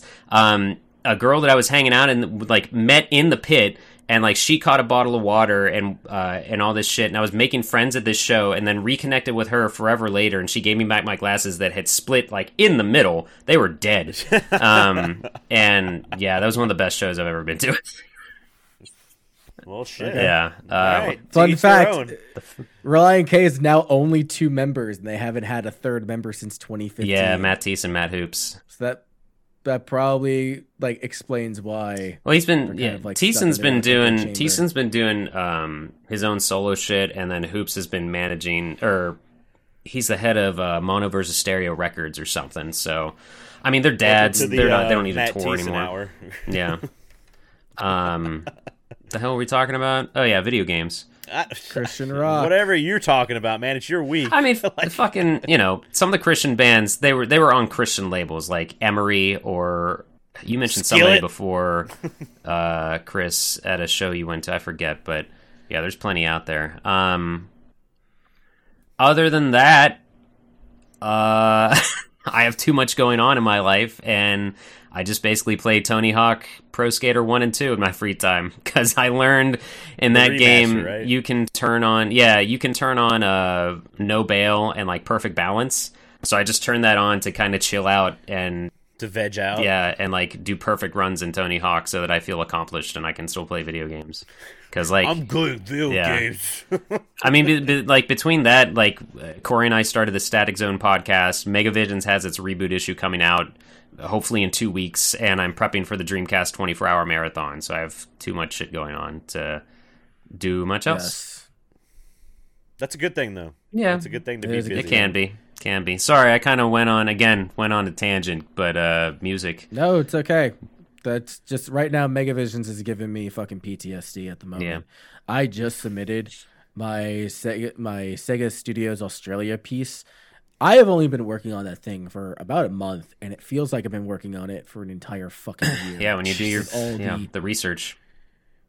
The research, the information, the trying to reach out to people, I have to translate everything through Google to know what you're saying? Okay. Mm-hmm. That's fine. That sounds great. It'll be good, though. It's laying some groundwork for future ideas that we have. Oh, yeah. So. Yeah, and I can't wait to do it all over again for issue 3. Or 2, or whatever. 2? 3? I don't know. This one's for issue 2. 13? A 14? Before we start spoiling what's in the first issue, I'll just say that this one's for issue 2. Right on. That's kind of basic. Oh, I put on the docket, but I got new glasses. But it's exciting because I can see. And they're those cool blue reflective things, so you can actually see Welcome to the club. Beautiful baby blues, baby. There it is. I realize they're bigger than what I used to have, and I'm getting shit for that, but I don't care because I can see. That's what happened when I finally, like, mine broke and I got new upgraded. You get your prescription changes every year, and I actually got to go get my eyes checked again. And but no, I understand it. You're like, I'm excited about this, but no one's really gonna care. Like, well, mine were so fucking scratched because I would clean them constantly, and I think I would be a little too harsh with the cleaner. And so they're scratched as shit. And so when I was picking them up, and the guy's like, all right, try them on. You want to look out the window? And I looked out the window, and it was like tunnel vision combined with a sort of fisheye thing. I was like, oh, wow.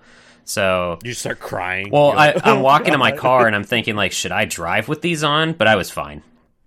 So it was just takes weird. some adjusting. Yeah. So. Cool. That's I guess my I'll life. Go into my week. Do it. I'll round mine out real quick so we can go on break. Scotty, you didn't talk about it, but we played Quake. We played that Quake remaster or the update on Thursday Night Throwdown, and I wish we would have played multiplayer more than we played story mode. That's all I can say. Yeah, it's not aged well. Because we played about an hour and a half of the story mode, and we're like, okay, we got it. It's okay. And then we were like, all right, let's do like 30 minutes online. And that's when, because the guy in the room we were in, he's like, you guys want anti-gravity on? And we were like, yes. So yeah, we started the room with that, and it was a lot of fun, and then the next round didn't have it, and he typed that, and I just replied real quick, yes, please. Yeah. So the game's still fucking fun as shit. Yeah. It holds up. It's going to be a lot funner if we can get more people. It was just me and Scotty playing, but if we can get like a room of 8 people from Megavisions or Scrubverse, I think that would be really cool. Actually, can I add to that? Because I had an experience. I forgot I did play Quake outside of our stream. Sure, go ahead. Because I was we did that my week. We did that on PC, and we did mouse and keyboard, and it was fun because it also made me remember like, oh shit, this is the genre, this is the era where I could actually hold my own in first person shooters. That will never happen in modern day games. I think maybe for any of us. I don't want to speak for everybody, but but I'll agree with it. But so like I was like, all right, you know what, $10. I'll get this on PS4 because I'm just sitting in the living room, and I was like, I don't want to move. I've played a lot of Tony Hawk. Let me play Quake again. This was Friday, so I still had the bug. And I booted up, and I'm playing single player. They have the 64 version, which is bad, and they did not modernize that because it is goddamn pea soup on that thing. Even with the smoothing on, it's not good. But I played online, and I'm like, holy shit, I'm getting my ass handed to me. So I realized I could change the settings to not be crossplay. And when I was looking at the scoreboard, my icon had the PlayStation next to it, and every other one was something other than PlayStation. So I'm like, let's switch over to controller only. And this was after I was going like through a bunch of different lobbies, didn't want to play with people at arguably an advantage against me. And then I switch it over to controller only. One lobby shows up with 2 other people playing. And I did okay. I was holding my own in that one. Yeah. So that's awesome. I love it. But no, it's still fun as hell. Like Scotty said, it's crossplay. It's only $10. And the multiplayer is fun. Rooms are up to like 8 people. You can do it's perfect for Thursday Night Throwdown because you can make private rooms. Yep. The only thing I would say is I would like the rooms to be a little bit bigger, but that's fine. We didn't make our own room, so I don't. Bigger that we can have more than capacity. Oh yeah. Mm-hmm, mm-hmm. Yeah, max capacity. But no, it's fun. It's worth $10. I never played a Quake game before, and I was like, this is just it's like Doom, but it's like horror fantasy instead of like space, like demonic space stuff. And I was like, I can fuck with this. This is fun. I like it. It's faster than Doom. The first ones, yes, it definitely is. So, but no, that's good. It's good and it's fun, and you should go buy it. This is also my first week without streaming. Except for the stream you just talked about. Yeah, except for Megavisions and, of course, this podcast. But, like, my personal stuff I'm not streaming because I'm working on the YouTube stuff. And it feels weird, but it feels like a weight has been lifted off my shoulders.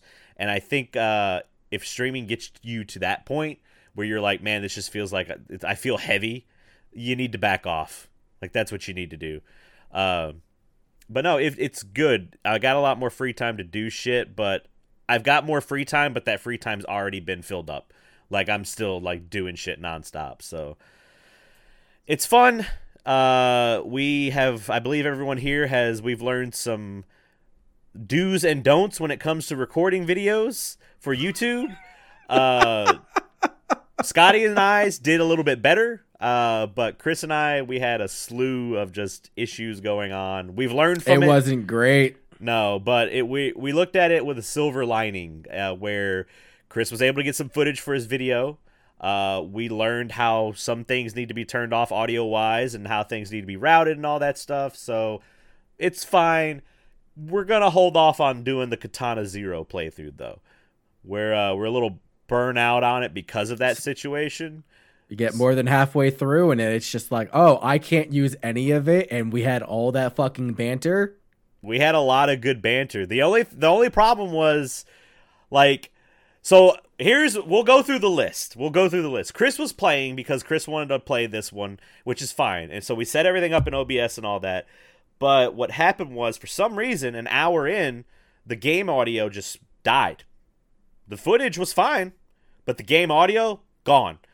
No problem. Like, I could work with that. I can overlay, like, the game music for the level. It's going to be a little bit harder. You won't have the sound effects and all that.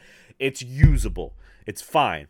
As I was talking about before, there was a little bit of a tapping in my recording because I had my mic interface too close to my Wi-Fi router. That's still fine. I still could have worked with that. But then Chris had his TV volume on, and I'm like, no, can't work with this one. Every time Chris talks, I hear the game, so can't do that one. So I was like, fuck it. We'll do it live, and we're gonna start fresh with Legend of Dragoon. So we're still doing Legend of Dragoon. We're still doing Donkey Kong Country 2 with Scotty, and but with Eddie has suggested that we maybe start doing some beat 'em ups. And I really like that idea. So we're still going to be doing the three series at a time. Chris and I will be doing the longer RPGs and shit like that. And then Scotty and Eddie and I will be doing whatever the fuck we want to. Videos are only going to be Monday through Friday. We're going to take the weekend off right now. If we start getting more traction and people are like, we want more episodes, like, then we'll start doing it on the weekend and shit too. But the point of bringing all this up is I'm going to announce that the first Monday in October, which I believe is going to be October 4th, is when I'm shooting to have the uploads start. That way it gives us at least a good month to get some backlog going, and that way it's going to work with our recording schedules as well. So for anyone that was asking, I had a couple people asking me, like, when are the YouTube videos coming out? So there's your answer on that one. Corey has a habit of announcing things way further ahead of time than he should. So no. Yes, you do. It's called, first of all, sir, you don't know how to hype shit up. So Chris knows I'm a hype man. That's what it is. Yes, that's the best way to put it. That's what it is. Shoutcasting. Yeah. Yes, I'm sorry I'm excited about things. I can't hold it in. Don't tell me a secret. It's cool to not care, so shut up. No, it's not. It's not cool to not care. You fucking cynic. Like, fuck you. Be happy and proudful of the things that you're a part of. Proudful? That's all I'm saying. Not prideful. Proudful. That's a new word. Proudful. Yeah. Proudful. The proudful family. boys. You're only proudful. That's the new podcast. You got to be able to go hard and keep up that level of stamina. Stamina. Sure. Anyway, let's see. Yep. And then the last thing I didn't have a lot going. I mean, I did a catering event. I worked a wedding. I made $100. Nothing special. All I can say is I am ashamed as a white man. Well, let me just say, as a white person, I'm just ashamed to see white people dance. Like, that's just what it is. Oh, yeah. Yeah, it's gross. Dude, yeah. Like, I walked out of the kitchen, and they were playing, of course, Cha-Cha Slide at this wedding. I was like, I knew that was coming. All the hits. And I just looked, and I leaned over to my professor. I said, look at all these honkies. And he just busted out laughing and had to go back to the kitchen. But no, that was fun. Getting more into that. I don't want to make any I got some stuff going on with that. I'll talk to you guys about it off the podcast and all that. And last thing I was able to pick up a copy, complete in box of a Rockman X on Mercari. That's X2. X2, sorry, yeah, Rockman X2. And this game's about $43 complete. I got it for about $38, so it wasn't that big of a deal. But it's hard. You don't see complete in boxes of Rockman games very frequently on Mercari. So whenever they pop up for a good price, because the retro market is insane right now with Japanese prices and all that stuff. Clarifying, this is the Japanese version, just in case the Rockman didn't. Yeah, it's a Super Famicom version. Like I said, this goes for about $43 on price charting. There's some people that are like $180. I'm like, that's the price of the North American. Choke on a dick. Yeah, and but the problem is, and this actually is going to go into one of our stories later. The problem is people just aren't doing enough research on it, and they're snap buying or something like that, or they're inflating the market and all that shit. So, but fuck it. That's all I really did this week. Other than driving to Taco Bell. So actually, I'm sorry. I have to tell this story. Oh my God. So our Taco Bell is only open from 11 to 8 right now due to staffing problems with COVID and everything. So every night for the last 2 nights, Hallie and I have just looked at each other. We're like, we want Taco Bell. And we had to drive 30 minutes to the closest Taco Bell that was open. And let me tell you what, this is the best tasting fucking Taco Bell I've had in a long time. When you got to drive 30 minutes for it and you're feeling really good is all I'm going to say, that Taco Bell hits on a different level. So 30 minutes is not a big drive for you. Your nearest neighbor is like 2 miles away. No, well, it is a straight shot. It's just like on a little highway, and that's it.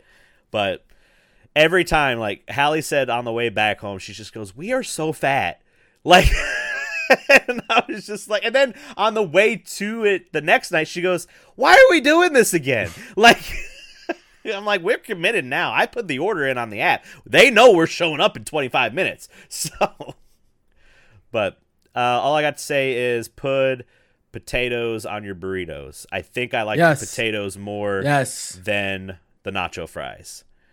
Oh, the potatoes I must have a little bit of a misunderstood crispy. your question when you sent that to me. I thought you were asking for the side. Oh, well, whatever. No. You can, when you go into the app, you can add whatever the fuck you want on your burrito. And for 50 cents, you could add either potatoes or nacho fries. Gotcha.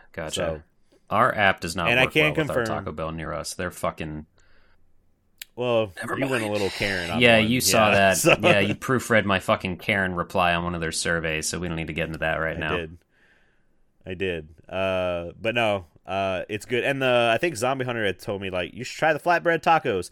They're good, but if you're trying to watch, like, your intake on, like, calories and stuff, flour tortillas are one of the worst things. Because people are like, they're just flour tortillas. I'm like, that's 200 calories a tortilla.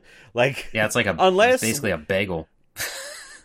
Basically, I mean, we found some that are carb counters that are like 35 calories a piece, and they taste fine. They're good, but you can't be eating that many flatbread tacos. You're gonna die. Right. So, yep. I have to wait until the fucking marathon to have my next cheat day. Oh, it turned into a cheat day. It was a cheat meal last week. Yeah. It's gonna be a cheat weekend. It's a cheat weekend now. But it's gonna be hard being there, surrounded by y'alls and everything that you guys decide to eat. I'm gonna try to do my best. That's all I can do. The cheat day has to be the day of the marathon, right? I mean, the cheat day can be anything. I mean, the easiest take would be cheat day because I want hoagies on that day. Oh yeah, I thought I'm driving. Okay, I'll ask you during break. Let's. It's shop talk. We're not going to that hoagie place. Shop no, talk. I'm talking about the one. That hoagie place is so good. I mean, we can. It's on the way to his place. I'll eat anywhere. I'm not you. I will eat anything. I'm on vacation. I've been in COVID lockdown for almost 2 years. Like, I'm on vacation. I'm on vacation, motherfucker. I'm trying to make it to the 9th. That's all I'm trying to do. The marathon's the 11th. Are you going to die beforehand or something? No, I that's when my vacation starts. Oh, okay. It's the 9th. My boss is like, you better be able to cover it. I was like, I got enough PTO, fucker. Like, yeah. I'm going. So, anyway, we're going to go on a quick break. We got to go to the bathroom, and we'll be back with the news. So, we'll see you guys in a bit. Okay, we're back. A dinosaur story. You know we're going to have to watch that on the Static Zone podcast, right? Yeah, that's fine. I am 100% sure it's not aged well. I almost guarantee you there are problematic parts in that movie, probably. Yeah. Well, tell me about the cool-ass Cowboy Bebop that's going on right now. Hey, yeah. You guys ever heard of Cowboy Bebop? You know, 3, 2, 1, last sham.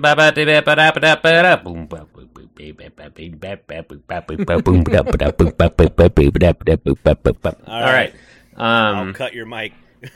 So, Cowboy Bebop, my favorite anime, great entry anime, it was announced a little bit ago that there was going to be a live action version of it. Netflix recently released the first live action Cowboy Bebop pictures. It showed a group shot of Spike and Jet and Faye with Ein on a little leash that Faye was holding. No Ed in the picture, but I really don't think they would just not have Ed in the show. But Spike is going to be played by John Cho, most notably known for Harold and Kumar. He's been in the new Star Trek movies. Mustafa Shakir is Jet Black, who was in Luke Cage. I don't know if either of you guys watched that show at all, but he played Bushmaster.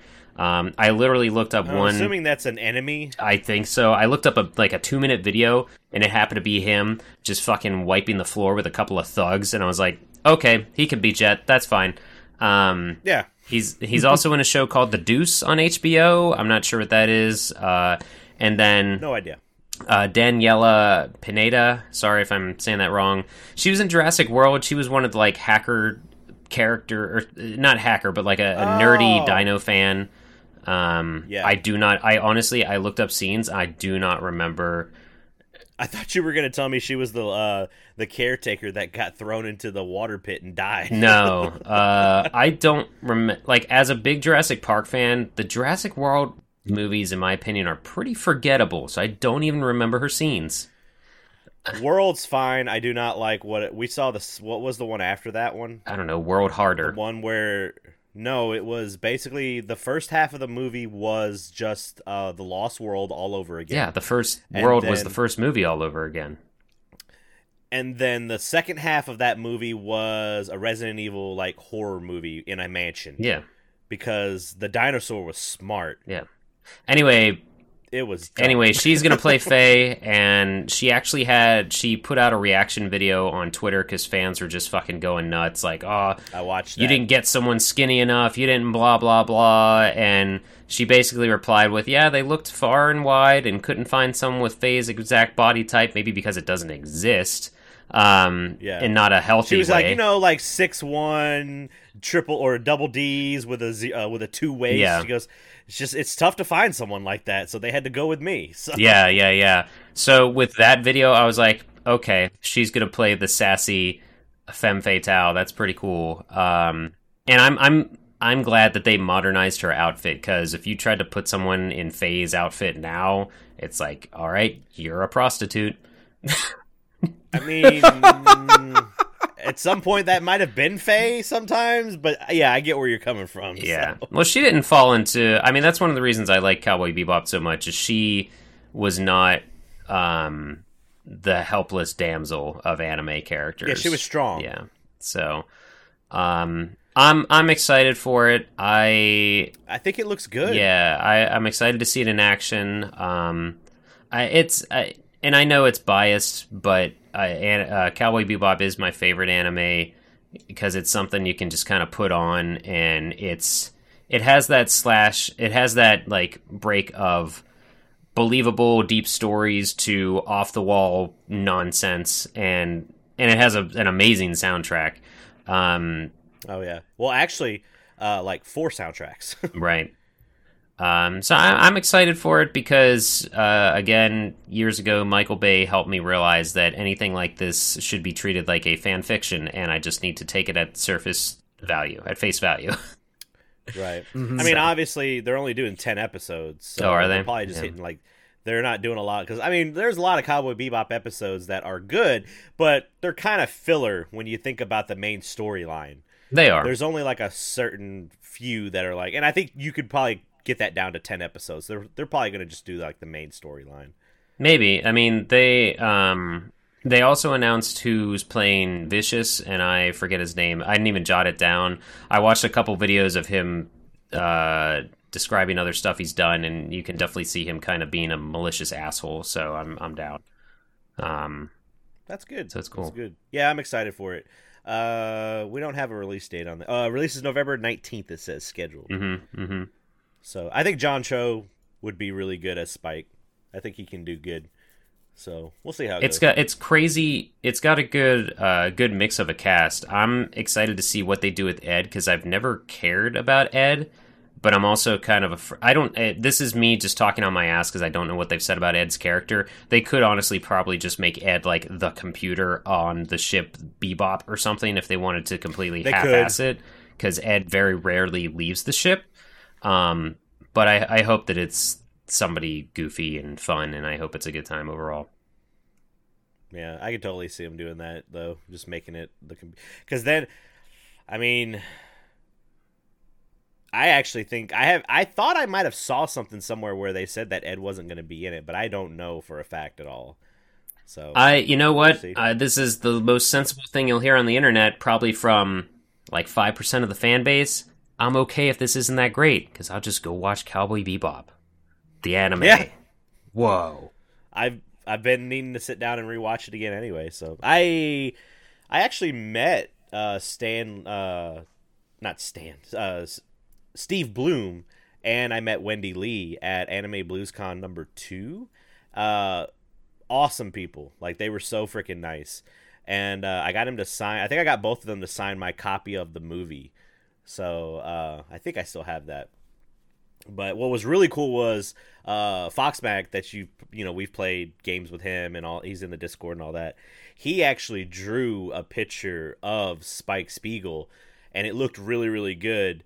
And even Steve Bloom was like, "This is awesome. He goes like, my friend was like, "I want you to sign it." He goes, "I don't want to sign it. This is too good." He goes, No, it's fine." So he put like "See You Space Cowboy" on it and all that stuff. So Steve Bloom's a legitimately cool dude. Yeah. So. But no, that's awesome. He's very down to earth. Very. And then cool. Wendy Lee was just as nice too, so she was awesome too. I think don't they do commentaries on episodes or something? I feel like I've heard them talk about stuff somewhere. I don't know if it's on the anime. More than likely, that seems like something Steve would definitely do. Cowboy Bebop is one of those rare animes where people will prefer the English dub over the Japanese. So. Oh yeah. What's awesome is Steve Bloom has the tattoo that he has on his arm is the audio readout of "See You Space Cowboy." Like, that's really cool. So what do you mean the audio readout? So like in Audacity, like when you talk, that audio the wavelength. Readout, okay, the wavelength. That's what it is, and it's the "See You Space Cowboy." So that's pretty cool too. Mm-hmm. Now I just need to rewatch it. I need to rewatch that, and I don't remember the movie. I don't know if I've ever actually seen the movie. It's okay. It involves the Eiffel Tower, if that tells you anything. Cool. It could have been any other tower. All right. But I'm excited for this. I'm taking it just like Scotty is. I'm not going to be over cynical about it. I'm going to see what we can do. Like you said, I have Cowboy Bebop. It's really crazy to think about because it's like Cowboy Bebop is a sci-fi in space, getting into crazy stuff. There's a dog that's a computer, but he's not, but he's a dog. And it's like, let's make this live action so we can arguably do less with it. Meanwhile, a week ago, we got the Star Wars anime where it's like, holy shit, this makes sense. The budget would be so much lower because you can draw fucking batshit insane Jedi crap going on that you can't make real people do, you know? So 100%. There's never been a better time to get into anime. Right now. Watch this anime that's almost as old as us. Yeah. So when did it release in Japan?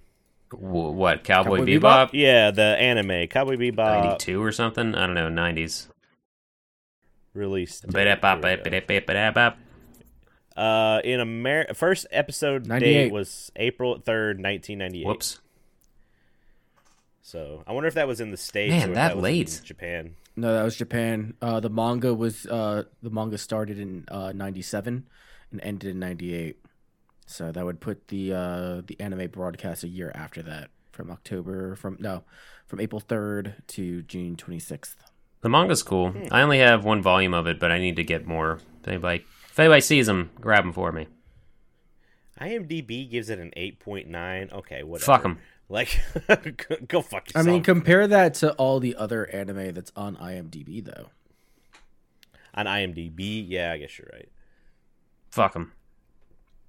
Favorite episode, Mushroom Hunting. What about you guys? Go. It's always Toys in the Attic is the one I always catch. It's not my That's favorite. just because you like Alien. It's Alien.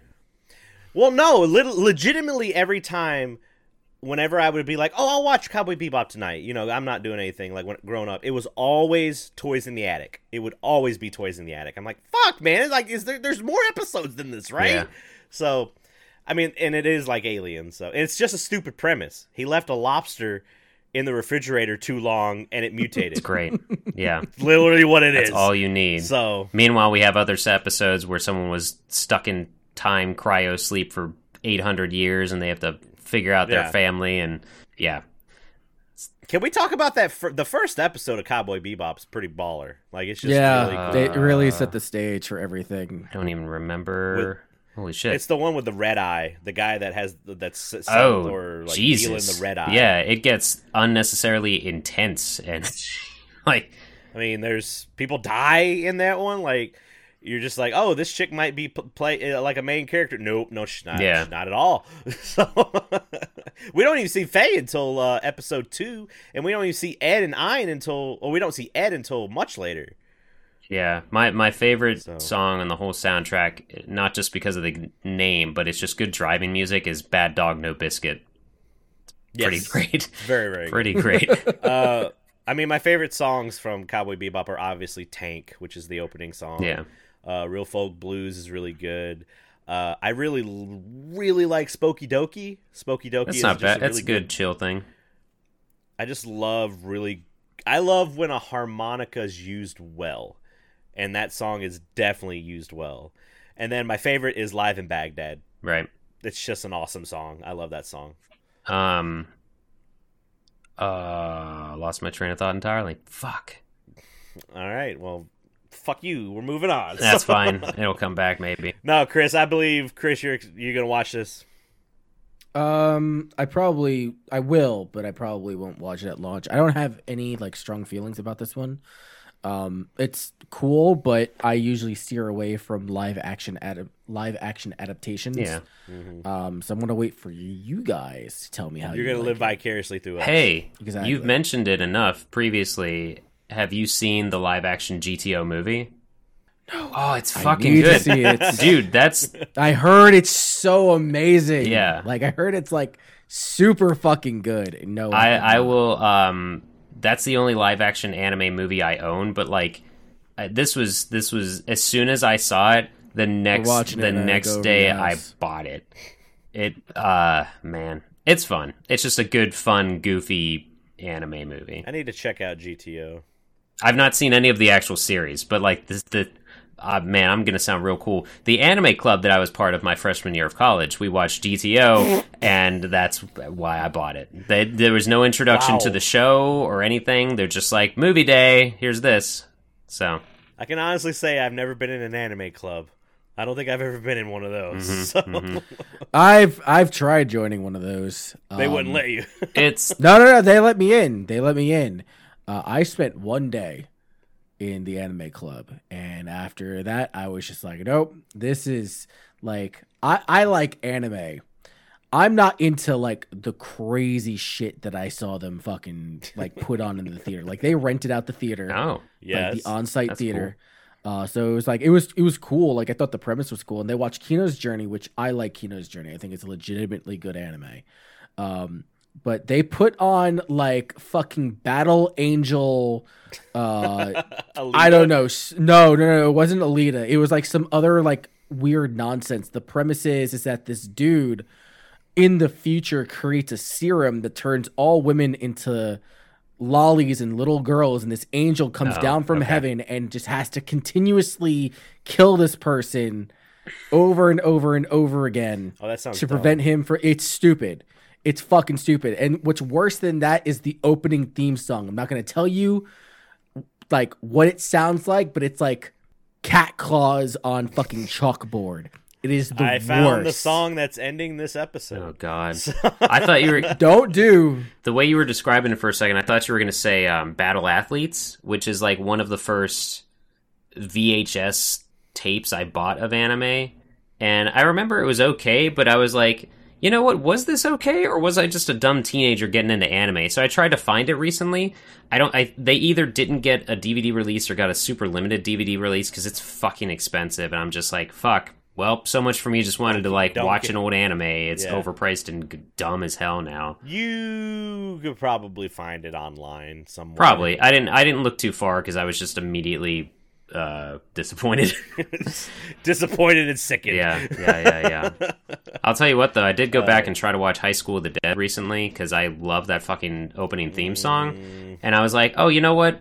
When I watched this last, I was single, and boy, I remember it better back then than I do now. And like Rachel and I were watching it, and I'm just like, I don't know. Hey, we're borrowing this from a friend. At least I don't own this, right? Oh, that's great. I need to rewatch it too. I haven't watched it in a long time, so. It had some great fight scenes. Moving on. But yes, otherwise fan service. Moving on, we have got some pretty big. I totally called this. I'm not saying I was the first one to call this, but when we were talking about the, because we've been reporting on like the $1.5 million copy of Super Mario 64 that sold, the $1 million or $2 million copy of Super Mario Bros. We've been reporting on all this, and even back then I was like, and I think Chris and Eddie, you might have agreed with me too, where it's just like, this sounds like something's fishy.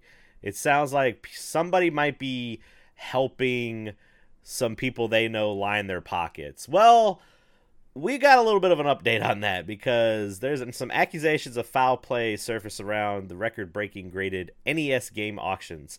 There's a YouTuber by the name of Carl Jobst. I don't know if I said it right. Oh, I thought it was like Jost, but I don't know. Nah, you can go check it out. I think Chris is going to put it in. Somebody's going to put it in the chat. I got you. But it's about an hour-long video, and I'm not going to go into all the details of the video because I wouldn't be able to do the video justice, because the video is so fucking well put together with how it breaks down the information on basically setting up where we're at right now in the vintage graded video game world. Basically, it boils down to some key players, some companies by the name of Heritage Auctions, Wata Games, and I thought, what else is in there? It's just like the CEOs and the directors of these companies and stuff. Basically, Wata Games is a video grading company, but it's not a very old grading company. It's only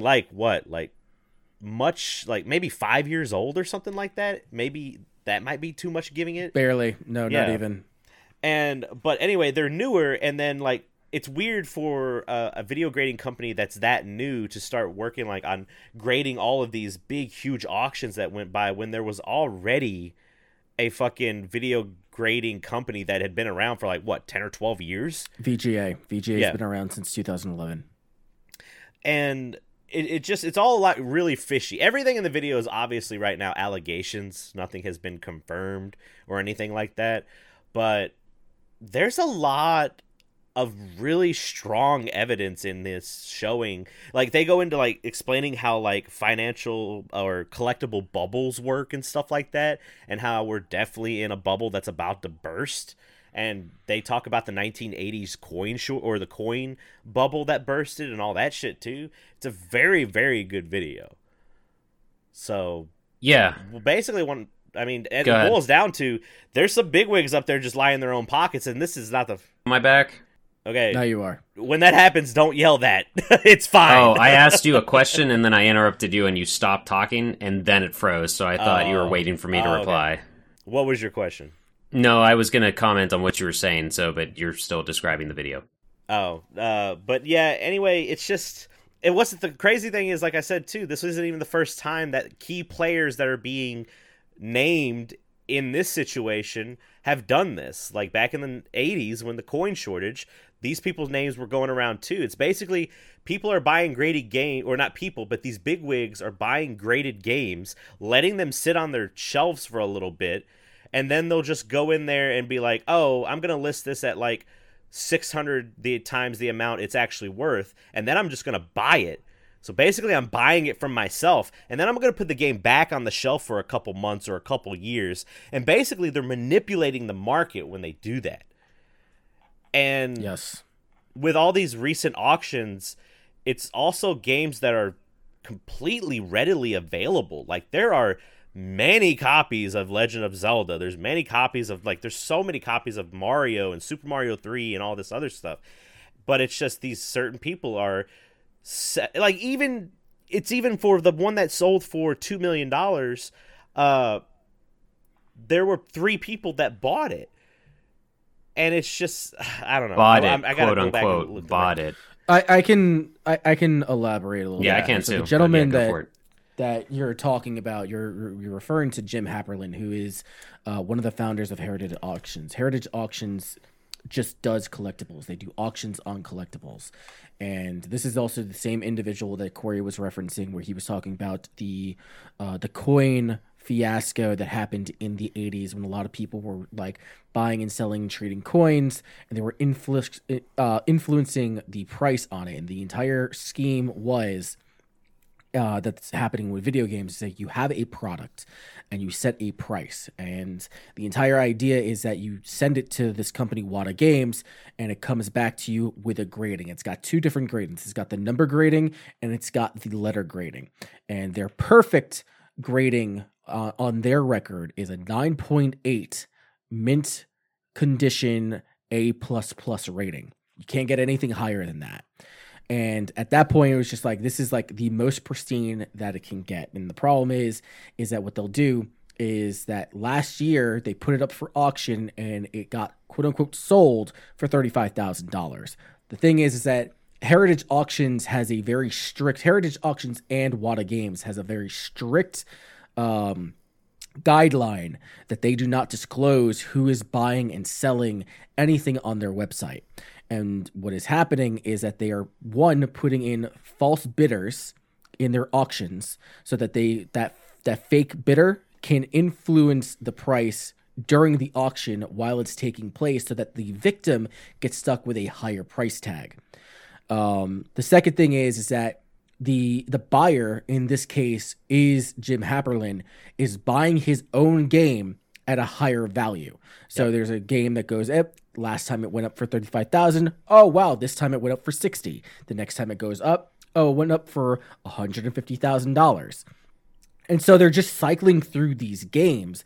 And what the really nefarious part about all of this is that in the SEC paperwork, when they established the corporation, all of the same people, the people that work at Heritage Auctions, the people who work at Wata Games, people that work and own Nintendo Age. Nintendo Age was a website that was like the premier website when it came to knowledge about what the game value is worth. This is the condition, and giving it pictures and giving it numbers to correlate to, condition of the plastic, the sticker. How does the prongs work? Like I used to go on Nintendo Age so I can validate whether or not we're getting actual ROMs or if we're getting stuck with EPROMs when I was working at Game Giant.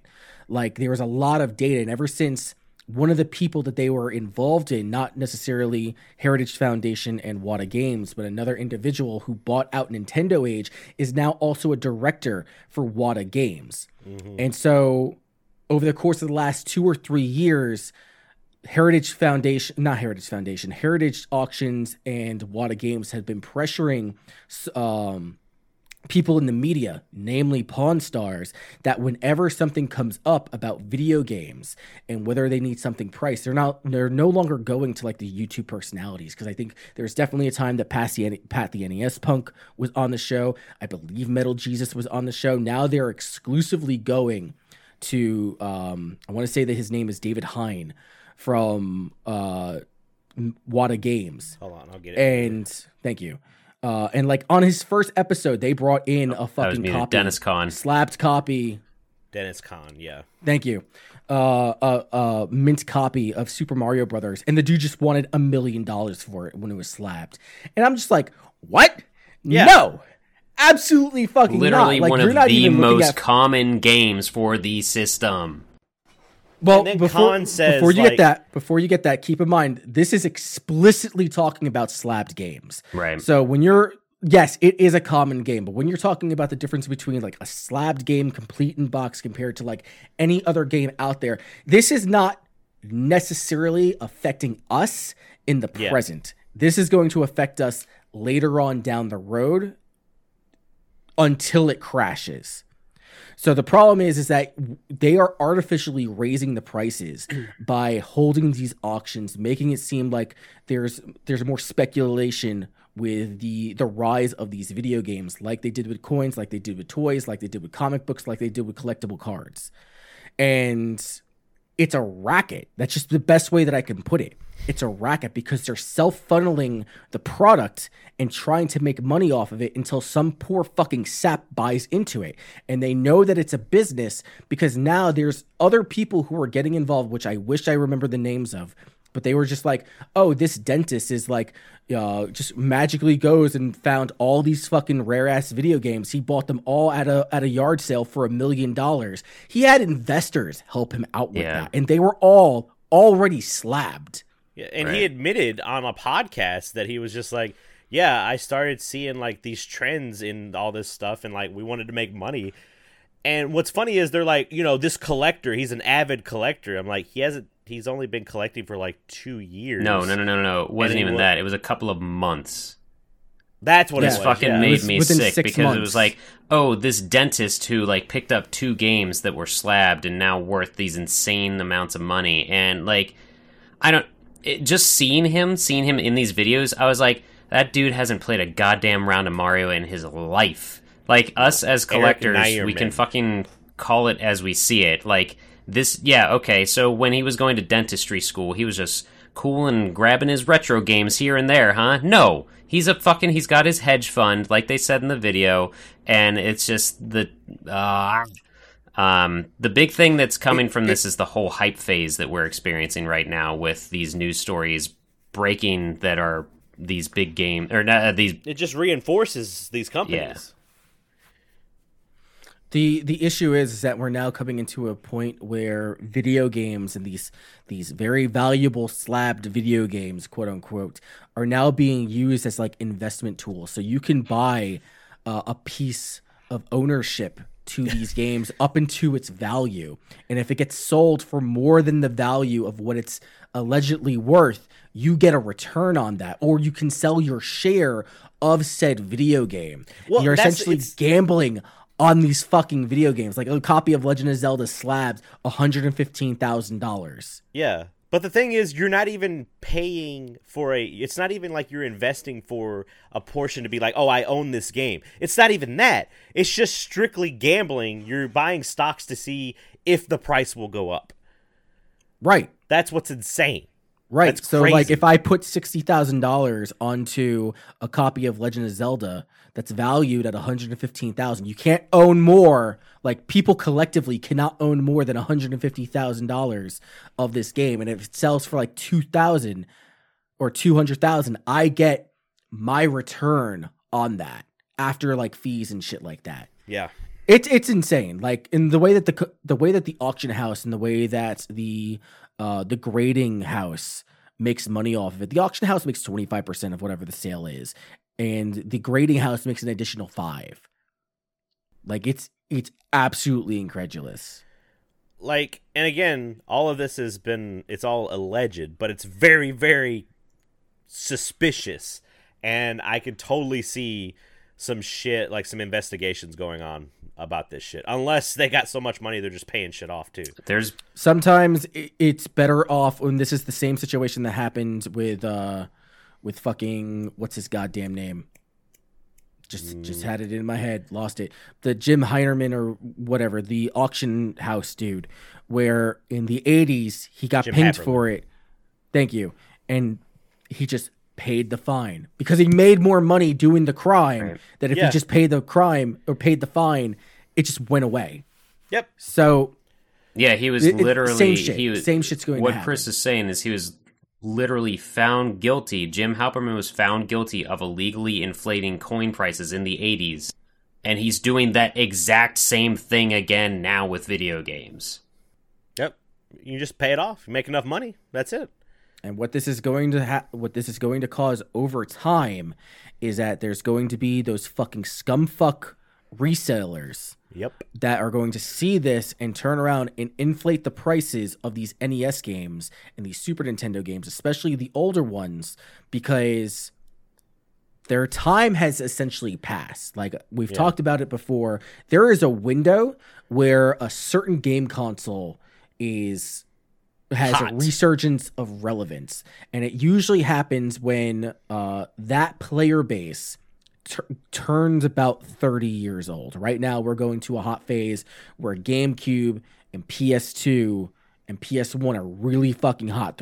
Those games are very, very expensive. Dreamcast, yeah. And the NES games, they peaked off, and now they're starting to come back down. This could be a situation where if they start regulating these video games like they do with art and comic books, that those prices are going to go way back up. And people will stop buying. There's going to come to a point where people are going to stop buying them. The problem is that that's not going to be for a good while. Yeah, like a damn good while. The thing is with the way you got to see this to kind of put it into perspective is people own art, like big wig rich assholes. Well, they're not all assholes, but like people own art, and it's a painting, it's a piece that you look at and you don't do anything with. That's what these games are becoming. Like they're going to sit on a shelf in these plastic containers and be like, yeah, I've got that Mario 64. I've got that Spider-Man on Atari, like things like that. So, and unfortunately it's trickling down and affecting us who, heaven forbid, we want to buy and play a game. What the fuck is that? And I know we're nerds. I know that not all of us are a fan of him, but Metal Jesus has a video in reply to this, which was literally because like people would not shut up asking him to comment on it. And he didn't care until, and he mentions this in his video, that he was at a garage, just kind of going around, making the garage sale, yard sale rounds and stuff. And he just asked the lady who was running her garage sale, like, oh, do you have any other like video games maybe you haven't put out yet or whatever? And she's like, oh, I had a box of them, but one guy bought them all up real quick. And he's like, oh, okay, oh well, I guess I just missed them. And she's like, yeah, I saw in the New York Times that Mario sold for a couple million, so I guess games are pretty hot. And he was like, oh shit, I need to make a video about this because this just directly affected my life. So it's just it's really crazy because it's trickling down here and there, and you just got to keep an eye on stuff. You just got to like. I feel like we're kind of preaching to the choir because between the three of us and the people watching us right now, we're smart. We're not going to be like, oh, like myself right now. Like I was playing the Dreamcast game Blue Stinger, and it scratched and my game fucked up. And I'm like, all right, I bought this. The last time I bought this game, it was like $12. I'll go online. It's $40 now. And I'm like, this is not a good game. This is not worth $40. I don't have to play this. I'm going to wait. This bubble will eventually pop. I don't need to play this game right now. Like everyone can see behind me. I've got plenty I can still play. And, but like the stuff to take away from this video is one of the sources they had was, I didn't write his name down. I apologize, but he works for a comic book collecting website and company, and he said that his dad was what got him into this, and he collected comic books, and what he would literally do, what Chris mentioned, but this kind of put it into perspective for me because a lot of factoids are getting thrown at you in this hour-long video and everything, and like his dad had this comic that he would put online for $1,000 up for auction. He'd bid on his own comic. He'd buy his own comic, obviously not listed as himself, keep that. That gets into the news. People are talking about it. He puts the comic away. Couple years later, he puts that same comic up for auction again, and people are like, oh, I saw this for thousands of dollars. It's got to be worth that. I'm going to buy it now. That's not us. That's not anyone watching this video, listening to this podcast. That's the fucking laymen out there that are like, games are treasure troves now and stuff. So unfortunately, that's who's selling the stuff that we want to buy, though. Yeah. For clarification, it wasn't that guy's dad. It was that guy's dad knew Jim Halperin. Yeah. Oh. And Halperin was doing that. Oh, okay. Yeah, he only worked with. So that makes it even he worse. Only worked with Heritage for like a couple years and was exposed to that. Yeah, because he was a comic book. His dad. This is Comic Book Investments is the YouTube channel. Yeah. and his dad was, he basically become a consultant and for that company and all that shit. So it's wild. It's absolutely insane. It sucks, like you said. Like, and Chris, I want to apologize. There's more NES Pat in here than the NES Punk. Well, I forgive you. You would have liked. I forgive you. But the thing is, you can hate him and whatever, but he can be seen as a jerk. It's whatever. But the thing is, he is passionate about the same thing we're passionate about. And he's not a complete idiot. He knows his shit.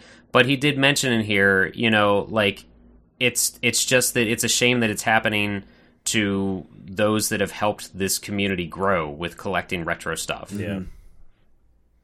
Right. Yes. So. This video has actual like testimonials from like that. It wasn't just like something he pulled from a podcast or something. It was like something that they recorded specifically for the video, right, which I thought was really cool too. So lots of really good information in there. But yeah, I mean, thing I loved in this was the Tomb Raider game that they brought up, and it was because not only mainly because it was a Saturn game, and I'm like, oh shit, now we're doing this.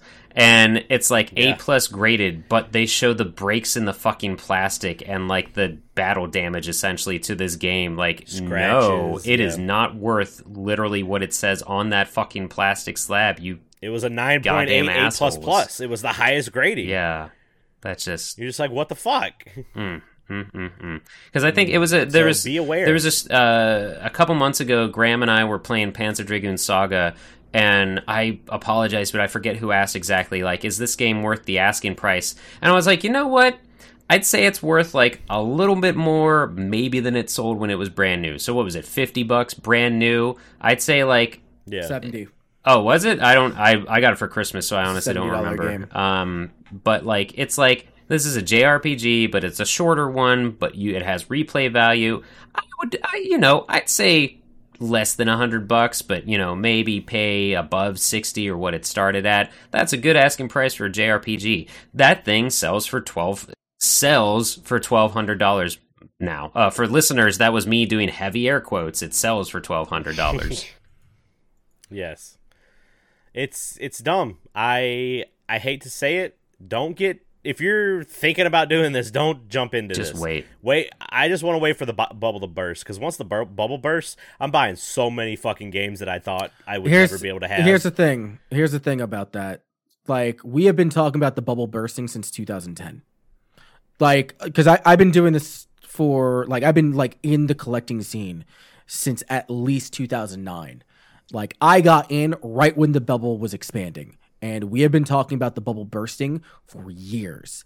It is really hard to just sit there and be like, oh, this any day now, this bubble's going to burst.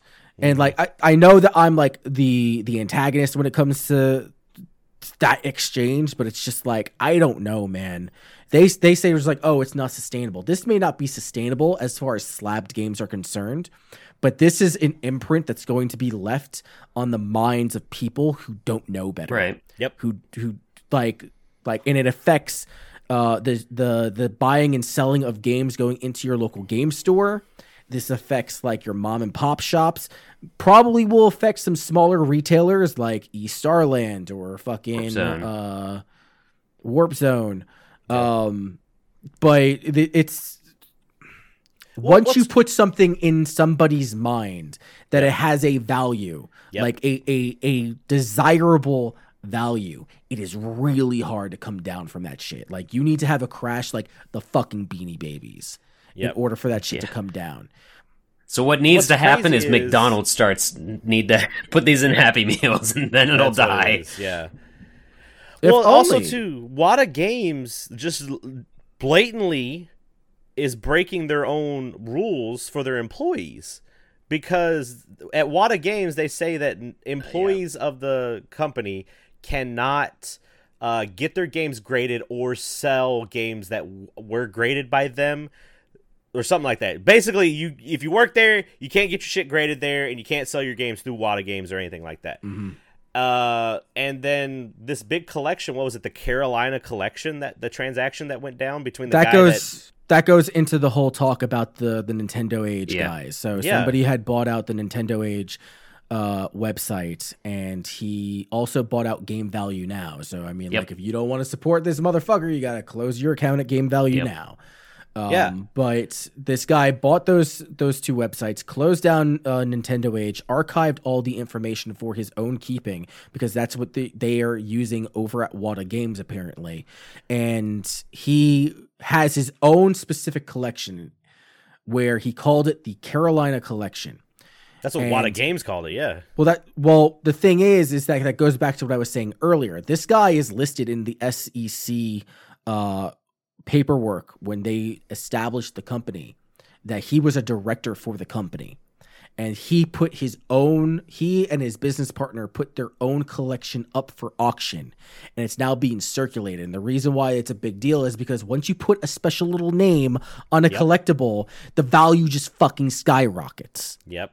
And it was something that was newsworthy. It was a huge collection. Well, if they're the ones that are putting out the news and making it seem like, oh, this is a big fucking deal. We just sold this for $150,000, $1 million, $2 million. Yeah.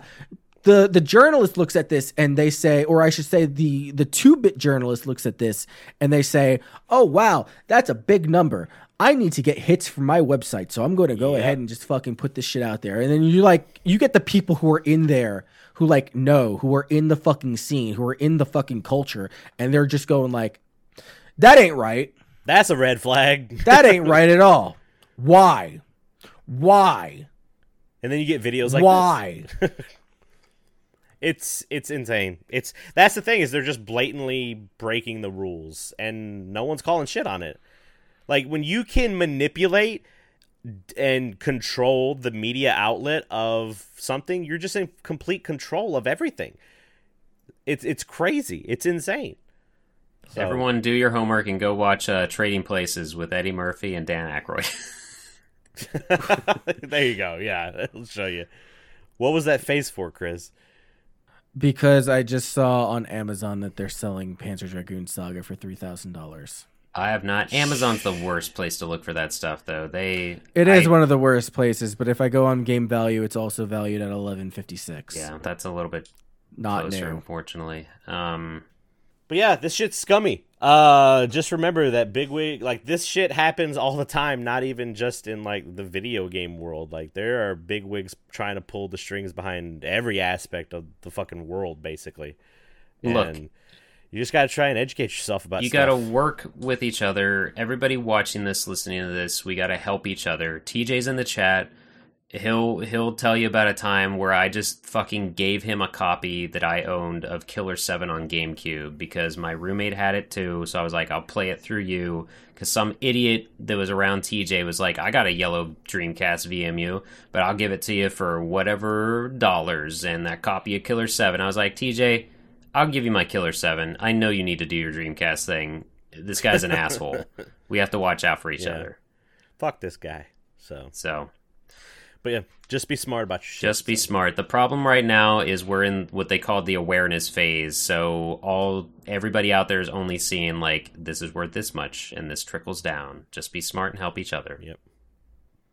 That's what you got to do. So. All right, Chris, this was a news story that got cut from last week's episode, but I figured it was something really cool to talk about. Tell us about, what is it, Sage 2021? Yeah, so the Sonic Amateur Games Expo is a yearly expo that they used to have in public, right? Ever since the pandemic, they went to an online format, and it doesn't look like they're letting up. But what's really cool about Sage is that you get all these fucking weebs and geeks and fucking furries come together, and they show their love for their fan games, Sonic-based. I believe this is where Sonic Dreams got their kickstart, their launch. But no, most notably, like, my favorite thing to ever come out of this shit was Sonic Smackdown, which is the Sonic the Hedgehog Marvel vs. Capcom Guilty Gear inspired fighting game. And it's just all around a really good time because people are loading up their games. They're getting all these eyes on it. And it's not just like finished products. It's just like, hey, I've got this prototype. I've got this idea. I want people to take a look at it and tell me what's going on. Tell me where I can fix things. Oh, Power Bomberman's in here too. Yeah, there's a ton of things. It's shit, not dude. just Sonic fan games. There's remasters or remakes of older Sonic titles. There's the fan games. There is original content and even mods. And I picked out a few things that I think that are absolutely exceptional. Okay. One, Sonic Before the Sequel Plus. It is a remaster of the 2012 fan game with extra add-ons. It was originally created by I want to say it's like Lake Feppard. I want to say that the dude's name is Lake Feppard because it's like an anagram or some shit like it was like fake leopard. But not the point. Before the Sequel is a really good quality 2D Sonic game. My favorite fan Sonic game that has ever come out is actually his sequel to this game called Sonic After the Sequel, which takes place between Sonic 2 and Sonic 3. This game here takes place between Sonic 1 and Sonic 2. Updated graphics, updated music, better control schemes. It's just all around. If you've never played this game, definitely go check it out. It's fucking tits. The second game that I thought was really cool is Sonic Battle Rematch, which is a Mugen-based platform that transforms the arena brawler into a 2D fighter with all the original sprites from the GBA game. Oh, gosh. So, yeah, remember how like a couple months ago I had talked about, oh shit, there could be an underground Sonic Battle League? Well, this is the closest thing that I'm going to get to see. Yeah. This character's name is Shattuck. What do you mean this character's... Oh, yeah. They have some modded shit. It's a Shattuck. Yep. Yep, that's a thing. But no, okay. Nonetheless, they converted the battle arena into 2D. It plays kind of similar to Sonic Smackdown. It's not exactly like the same shit, but it's still like pretty cool. I liked it a lot. There's Sonic Riders X, which is a reimagining of Sonic Riders based on Unreal Engine 5. It's essentially the same game. It's got some like floaty controls, but that game didn't control all that well to begin with. So once you get used to it, it is absolutely fucking gorgeous. Like if you could like the screenshots look pretty fucking nice. There's a video of this, and it just like looks super high quality. It looks absolutely exceptional. Really fucking good. There's another this is not necessarily like a remake, but it is a mod to the emulation. Like if you can run this shit on Dolphin, called Sonic Riders DX, which is a mod to the ISO of the GameCube version that offers remixed tracks, new HD texture packs, quality of life changes, all items, everything is unlocked from the get-go. It's just, you want to jump in, get in and fucking race, fucking go for it. Super fucking dope. Something that we covered on Megavisions earlier was the Burning Rangers Tribute, an HD fan remake of the Saturn Classic using Unreal Engine 5. I do not believe that it's been fully completed, but they are still actively working on the project itself. And hopefully, because I haven't played Burning Rangers in English, I would love to see a full release of this game. Because Burning Rangers on the Saturn is almost $1,000. Yeah. It is super fucking expensive. Sure would like to play that someday on a console. Yep, one day. I have the Japanese version. And I have to sit there with like an English translation book. Yeah. Like, what the fuck is going on? What the fuck is going on? Google, help me. The last little bit that I thought was pretty interesting was Outlast Hunter. It is a 3D platformer using the engine that Sonic Robo Blast 2 was built Doom. on. Sonic Robo Blast 2 was built on Doom, and since then there's been a lot of Sonic fan projects to come out of using this engine. It's been around for fucking ages, and now somebody is starting to make some original content on it. The character kind of reminded me of like Rocket Knight Adventures, which is why I was first I could see that pulled into it. But it just seems like a really cute 3D platformer. You got this rogue like fox, and he's just jumping through areas, It's crazy because world I thought it was looks, pretty fucking. This game has ray tracing. The world looks better than the character sprite, so it's a little jarring at first, but it does look cool.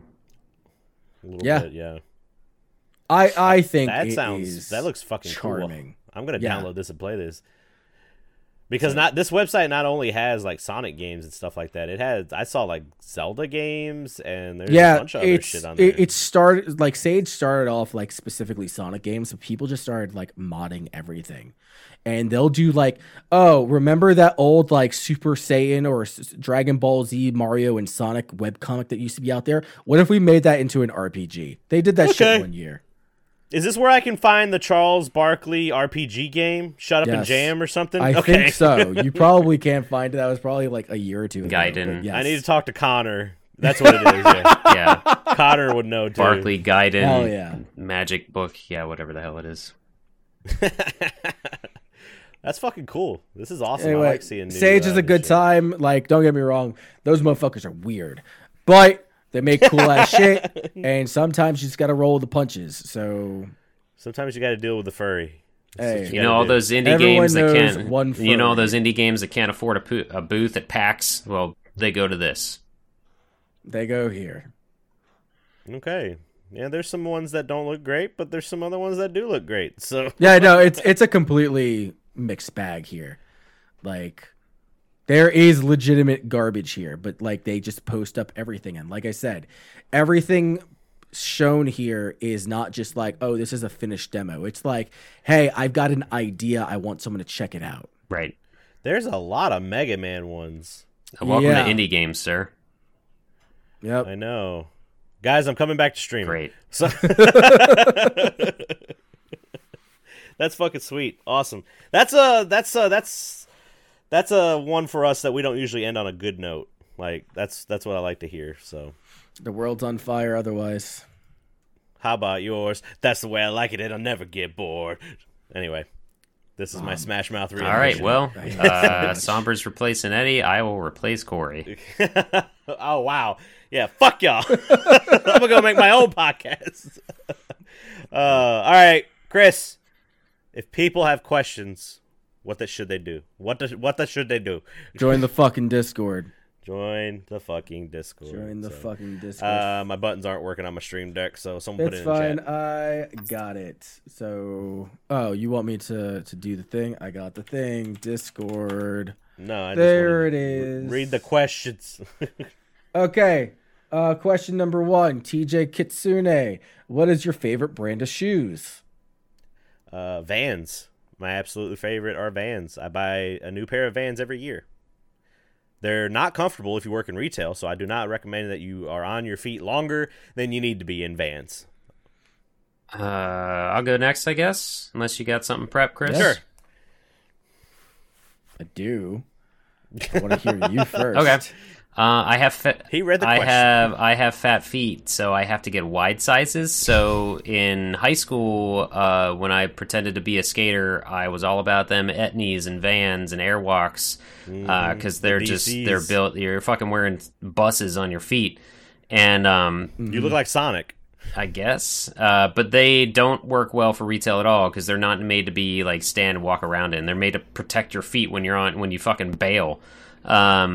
Yeah. And but so learning that, I somehow ended up in New Balance, and those are super comfortable, and most of their sizes come in wide sizes. I fucking hate shoe shopping because any shoe that looks cool, there is not a wide size of, so I gave up on that a while ago. And working in the office world recently, you had to have a black dress shoe or something, so I could get away with black New Balance shoes that were comfortable.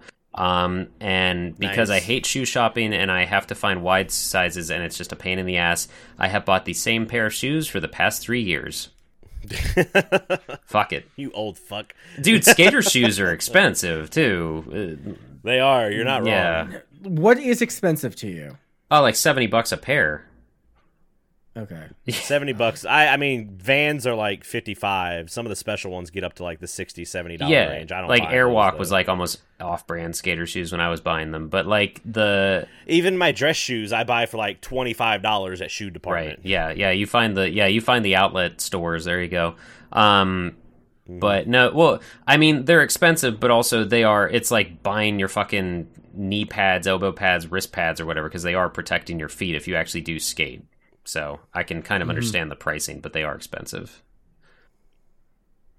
So I've got 3. One, and I'm gonna do it based on phase. I still wear all of these things, but it's one. So we had boots in the military, obviously, but there are different. There are different kinds of boots, and the best boot that you can go out there and get were called Danners. These things hugged your fucking feet. Now I'm like Scotty. I got fat fucking feet.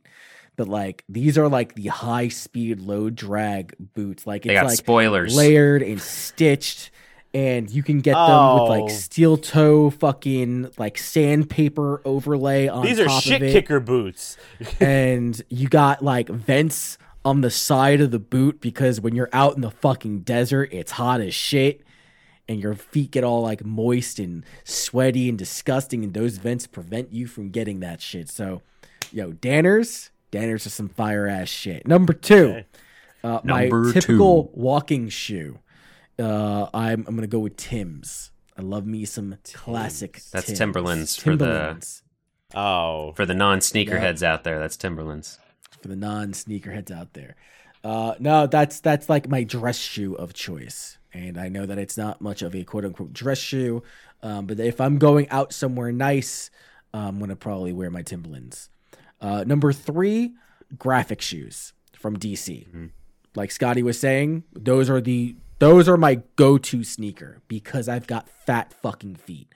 And I was never really much of a skater. I did not know the nuance behind why you buy these shoes. I thought they looked cool as shit. They were wide as shit, and they fit my feet when I walk around and go back and forth through work. So I never had Heelys, and I'm mad. I always wanted Heelys. I actually for a hot minute I preferred skater shoes. This is so stupid for my drumming shoes because the kick pedal you would get a little notch on the front of it so that your foot wouldn't actually go into the head of the bass drum. And skater shoes are just flat all the way up to the toe, whereas like running shoes and stuff, the toe goes up a little bit. The curve. So like skater shoes were perfect to stop my foot from going into the actual head of my bass drum. Fun facts.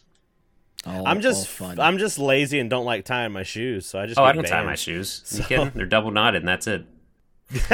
I don't even like doing that. Fuck that. I tuck the laces into the shoe and just walk. I've been seeing those things you can buy, like they make any shoe, they turn any shoe into basically a slip-on. Yeah. Where they're like, I need to buy some of those. But I don't wear many shoes with laces. I either wear flip-flops, I'll wear my slippers, or I'll wear my Vans. I'm so glad I never got into the sneaker game because it's fucking nuts. The prices of some of them are dumb. Well, I mean, like, we talk about, like, pre-orders and garbage like that. Dude, you have to have, like, 5 different apps and, like, still be lined up at the store and all this insanity for... Oh, yeah, that's where all that shit started with the bots and all that. It started with sneakers before it even came to video games. Yeah, but if anybody is a fan of Jeff Goldblum, his show on Disney Plus, which is actually through National Geographic and all that nonsense, is actually pretty good. And the first episode is about the sneakerhead world. It's really interesting and it's fun. It's a fun show. But watching him go to a shoe convention and all this stuff that happens is it's pretty interesting. Jeff Goldblum, yeah. All right, what we got next, Chris? Follow-up question: what's your go-to comfort food? Cheeseburgers. Oh, okay. I didn't see this one. What the hell is that? Red shoes. Look, man. He's taking a page out of your book. That's all fine. right? So. Somebody's got to do it. My comfort food, I guess, would be. I like shrimp pasta. I could always eat that. Comfort, yeah. Well, my thing is like fried chicken. Like I'll fuck up some fried chicken too. Cheeseburgers and fried chicken. You know the things you're not supposed to have. Right. So. Mm-hmm. Chris, what Russian dish are you going to bring Jesus. up? I was not actually going to bring up a Russian dish. Right now, my comfort food is some sopas. Sopas is kind of like, it's not quite a tostada. It's a thicker tortilla, and I don't know how it's made. I just know it's good. I just know that it's good. Like I've had tostadas over at the place around the corner called Gloria's, and I've had their sopas, and their sopas are just like fucking phenomenal. I haven't had a good sopapilla in a while. So fucking the best way that I can put it is like if you know what the chalupa fucking texture, that is like the equivalent, but sopas are just like 100 times fucking better. Like because the chalupa is fucking terrible. Yeah, they're awful, absolutely god awful. If I don't have Spanish food near me, it's either going to be, and this is all New York. It only counts for New York. Anywhere else, it just doesn't fucking matter. Goes. I don't care. Pizza, fucking bagels, wings. Yeah. Ooh, okay. I used to. Yep. I need to cook I need to cook wings for you sometime. When I was, we have time next weekend in the vegetarian house. In the vegetarian household. Look. Rachel says she likes hot stuff, and I got a recipe for mango habanero hot sauce that's really fucking good. We had a mango hot sauce when we went down to visit my dad. He's near a very touristy town, and there was just a store of hot sauces, and we're like, let's find the like most weird. So we were looking like all the fruit hot sauces and stuff, and we found a good mango one actually. Look, if I send you the list, you guys can pick up the ingredients, and I'll make the hot sauce. And you can make tofu wings too. Like you can make those as well. That's what they do that on Hot Ones. They have a tofu set or something else that they use chicken. I don't mind cooking some wings and making some sauce. I don't mind making some sauce. I don't know if we need to get all into the wings and stuff, but the sauce is super easy to make and it's super cheap.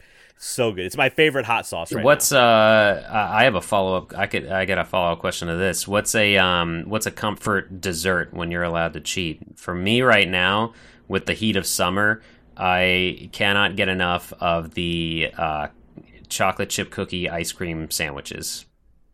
Okay. So my go-to usually is like a brownie with vanilla ice cream. Okay. It's always just been like my cornerstone that I go to at like you can't go wrong. Birthday party. Can't go wrong with a classic. But however, there is a place across the street from me. They've got shit pizza. In my opinion, they've got shit pizza. They've got decent Italian food, but they have gelatos over at this place across the street called Vinny's. Yeah. Oh my god! And it's like, I don't know if it's like made on site. It's probably not, but it's still a local place, and it is fucking delectable. There was a place down the street from where I lived in Memphis. It was before YOLO was a thing. It was called YOLO. And it was you could get yogurt, which was in the pool. You could get it yourself. I didn't fuck with the yogurt, but you could get gelato, which was house made. And they had mascarpone and they had Irish car bomb. That was some of the best fucking gelato I'd ever have in my life. That sounds fucking good. It's so good. I've got two. My go-to is a good apple pie with vanilla ice cream on top. I'll fuck up a good apple pie. That's the counterpart to mine. So. Yeah, I mean, don't get me wrong. A brownie with hot fudge and some ice cream on top is fucking good. But that is my de facto go-to one. I guess I'll say another one, too. My cake that I always go with is German chocolate. That's the one I get made for my birthday every year is German chocolate. It's really, really good. What makes it German? Yeah.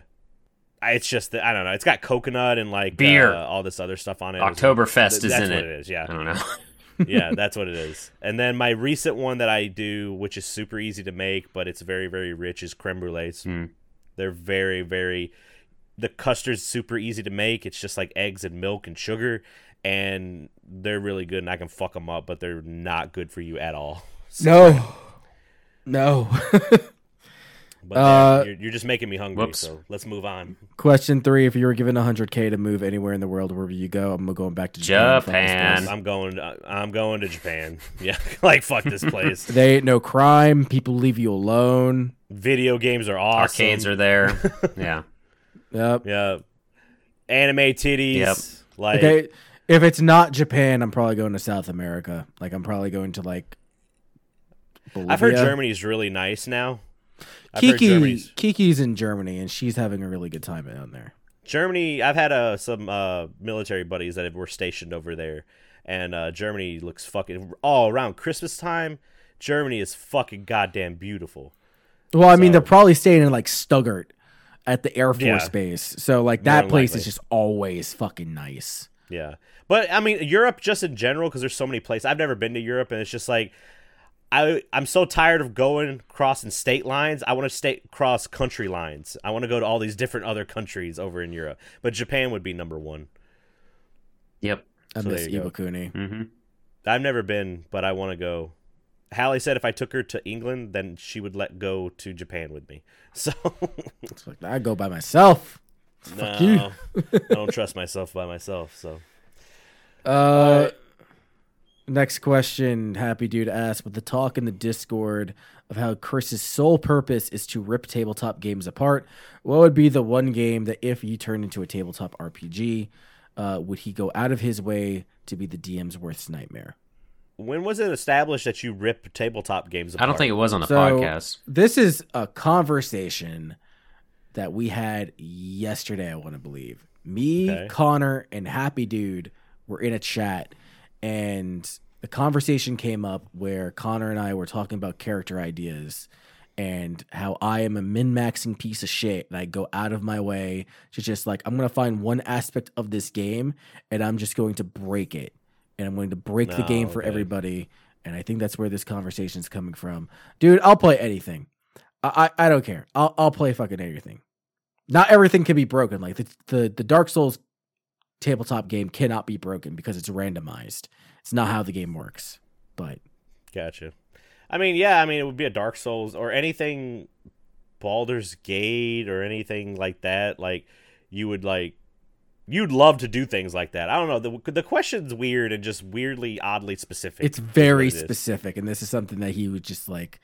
Probably better off asking me directly or asking people who actually play tabletop games, because I'm confident I'm the only one who does.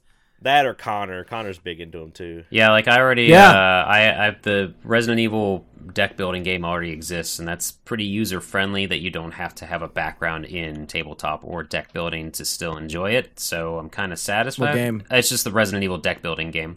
I think he showed us when we were there last time, like some of your expansions and stuff that you. Yeah, it's really straightforward and easy to get into, it's user friendly. But I put a reminder myself in this to mention the Doom board game, because it is D&D, but it's 4-player and one person plays as the Demon Master or the Demon Hunt. What the hell? I forget what he's even called. Doomslayer? No. There's 3 people that are the Doom guy. This is before 2016 and stuff, but and one person is Cyber Demon. That's it. One person is the Cyber Demon, which is essentially the DM, and the board that you have, just like Doom, where if you would get a key or get a weapon or kill an enemy, other things populate. Only the DM can see what's going to populate in the map. So your goal is to kill the other Doom guys. The game sucks if you're playing as the Doom guys. Like my roommates and I, we got it right when it came out years ago, and so it might have been enhanced and like updated with add-ons and stuff to make it a little more fair. But it no joke, not just complaining because I suck at it. It just wasn't even fun for the Doom guys, because the DM can see we can see the hallways that are populating. You have the different boards and stuff, but it was just like, okay, the purpose of your role is to kill us, not as an actual DM to like enhance and tell the story. Just kill us. And so you have all this shit. We don't know what we're doing. We have to somehow split up the resources. But like, so if he was talking about, if Happy Dude was saying like, what game would Chris want that just fucks over the other people? Be the Cyber Demon in the Doom tabletop version. That'll get you there. So Chris, it would in Monopoly. Chris would just fuck with everybody. Mm-hmm. I hate Monopoly. He would do like bad trades just to fuck with people. Be like, just like, hey, tell me you like me and I'll give you this property. Like, there you go. Hide your money. One of my friends that we played Monopoly with, he would hide his actual money so that people would think he doesn't have that much money, so they would never try to do anything with him. And then he'd come back and be like, "It's a good tactic. I buy these." It sucked playing with him. I was the banker, so I stole from the bank all the time. So. All right, well, reminder: never to let you be the banker. Yeah. No, that or just do the digital version where everyone just has the pad that you update and all that stuff. I'll update the pad without you looking. Don't test me. Okay, another question. With me being sick as a dog right now, my comfort game has been Pokemon Sword. What is your comfort game of choice while recovering from illness? I swear to God, this question's been asked before. You've been asked what's your comfort game, but not your like recovery game, I guess is what he's asking.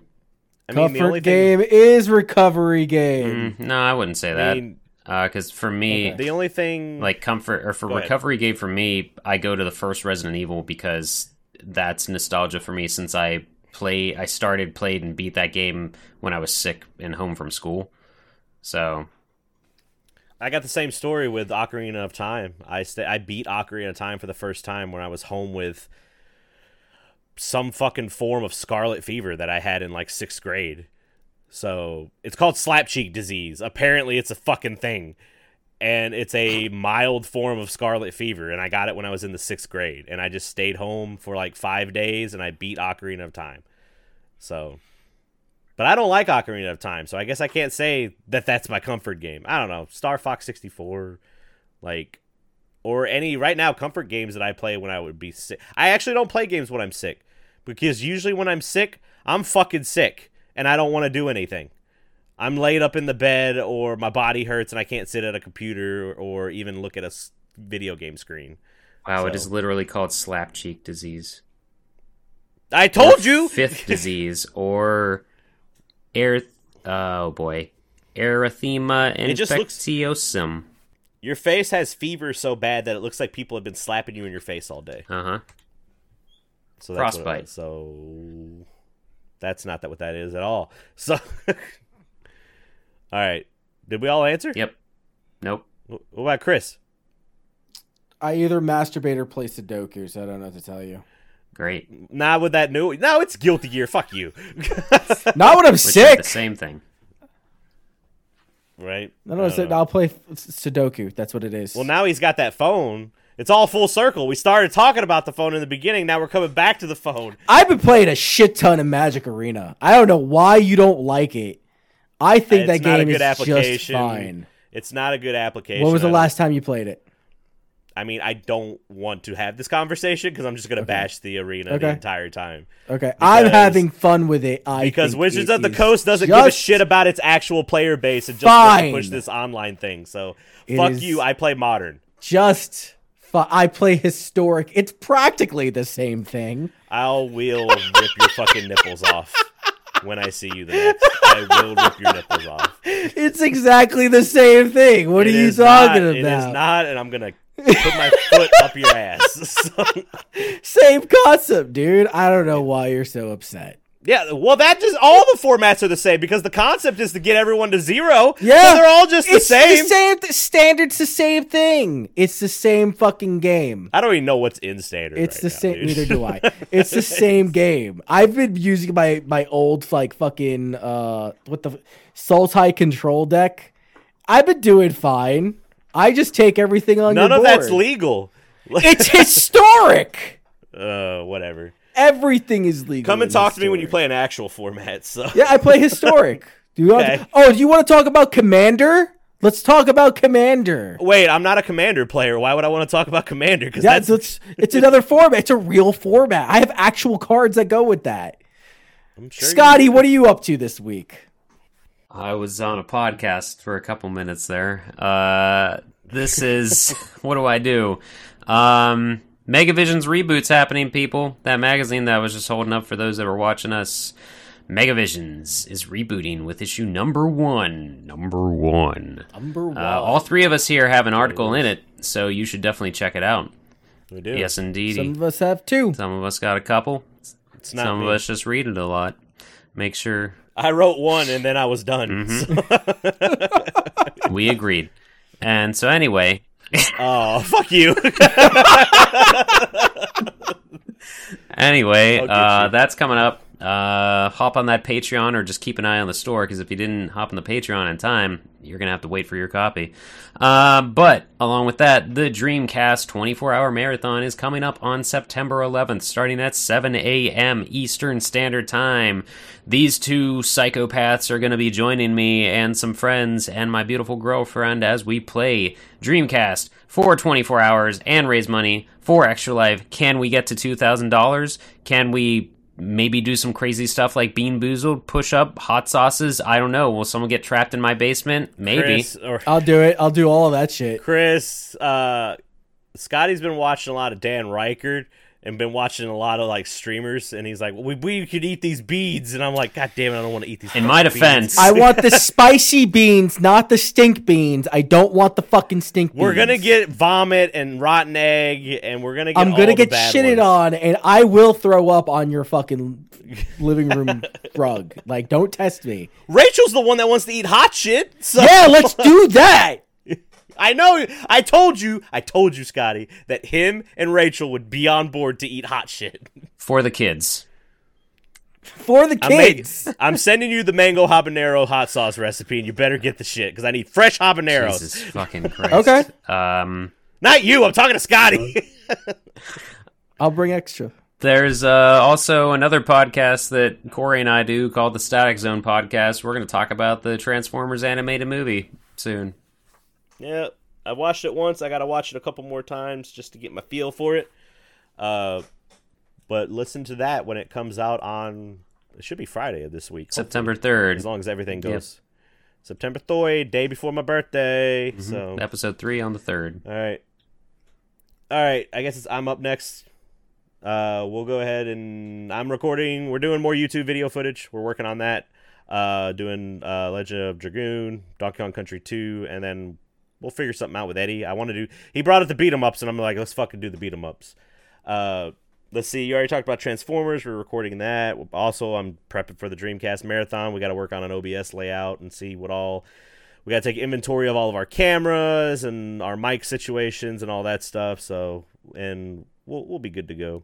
And then, like I said, next Saturday is my birthday, and I've told my wife I want to go go-karting.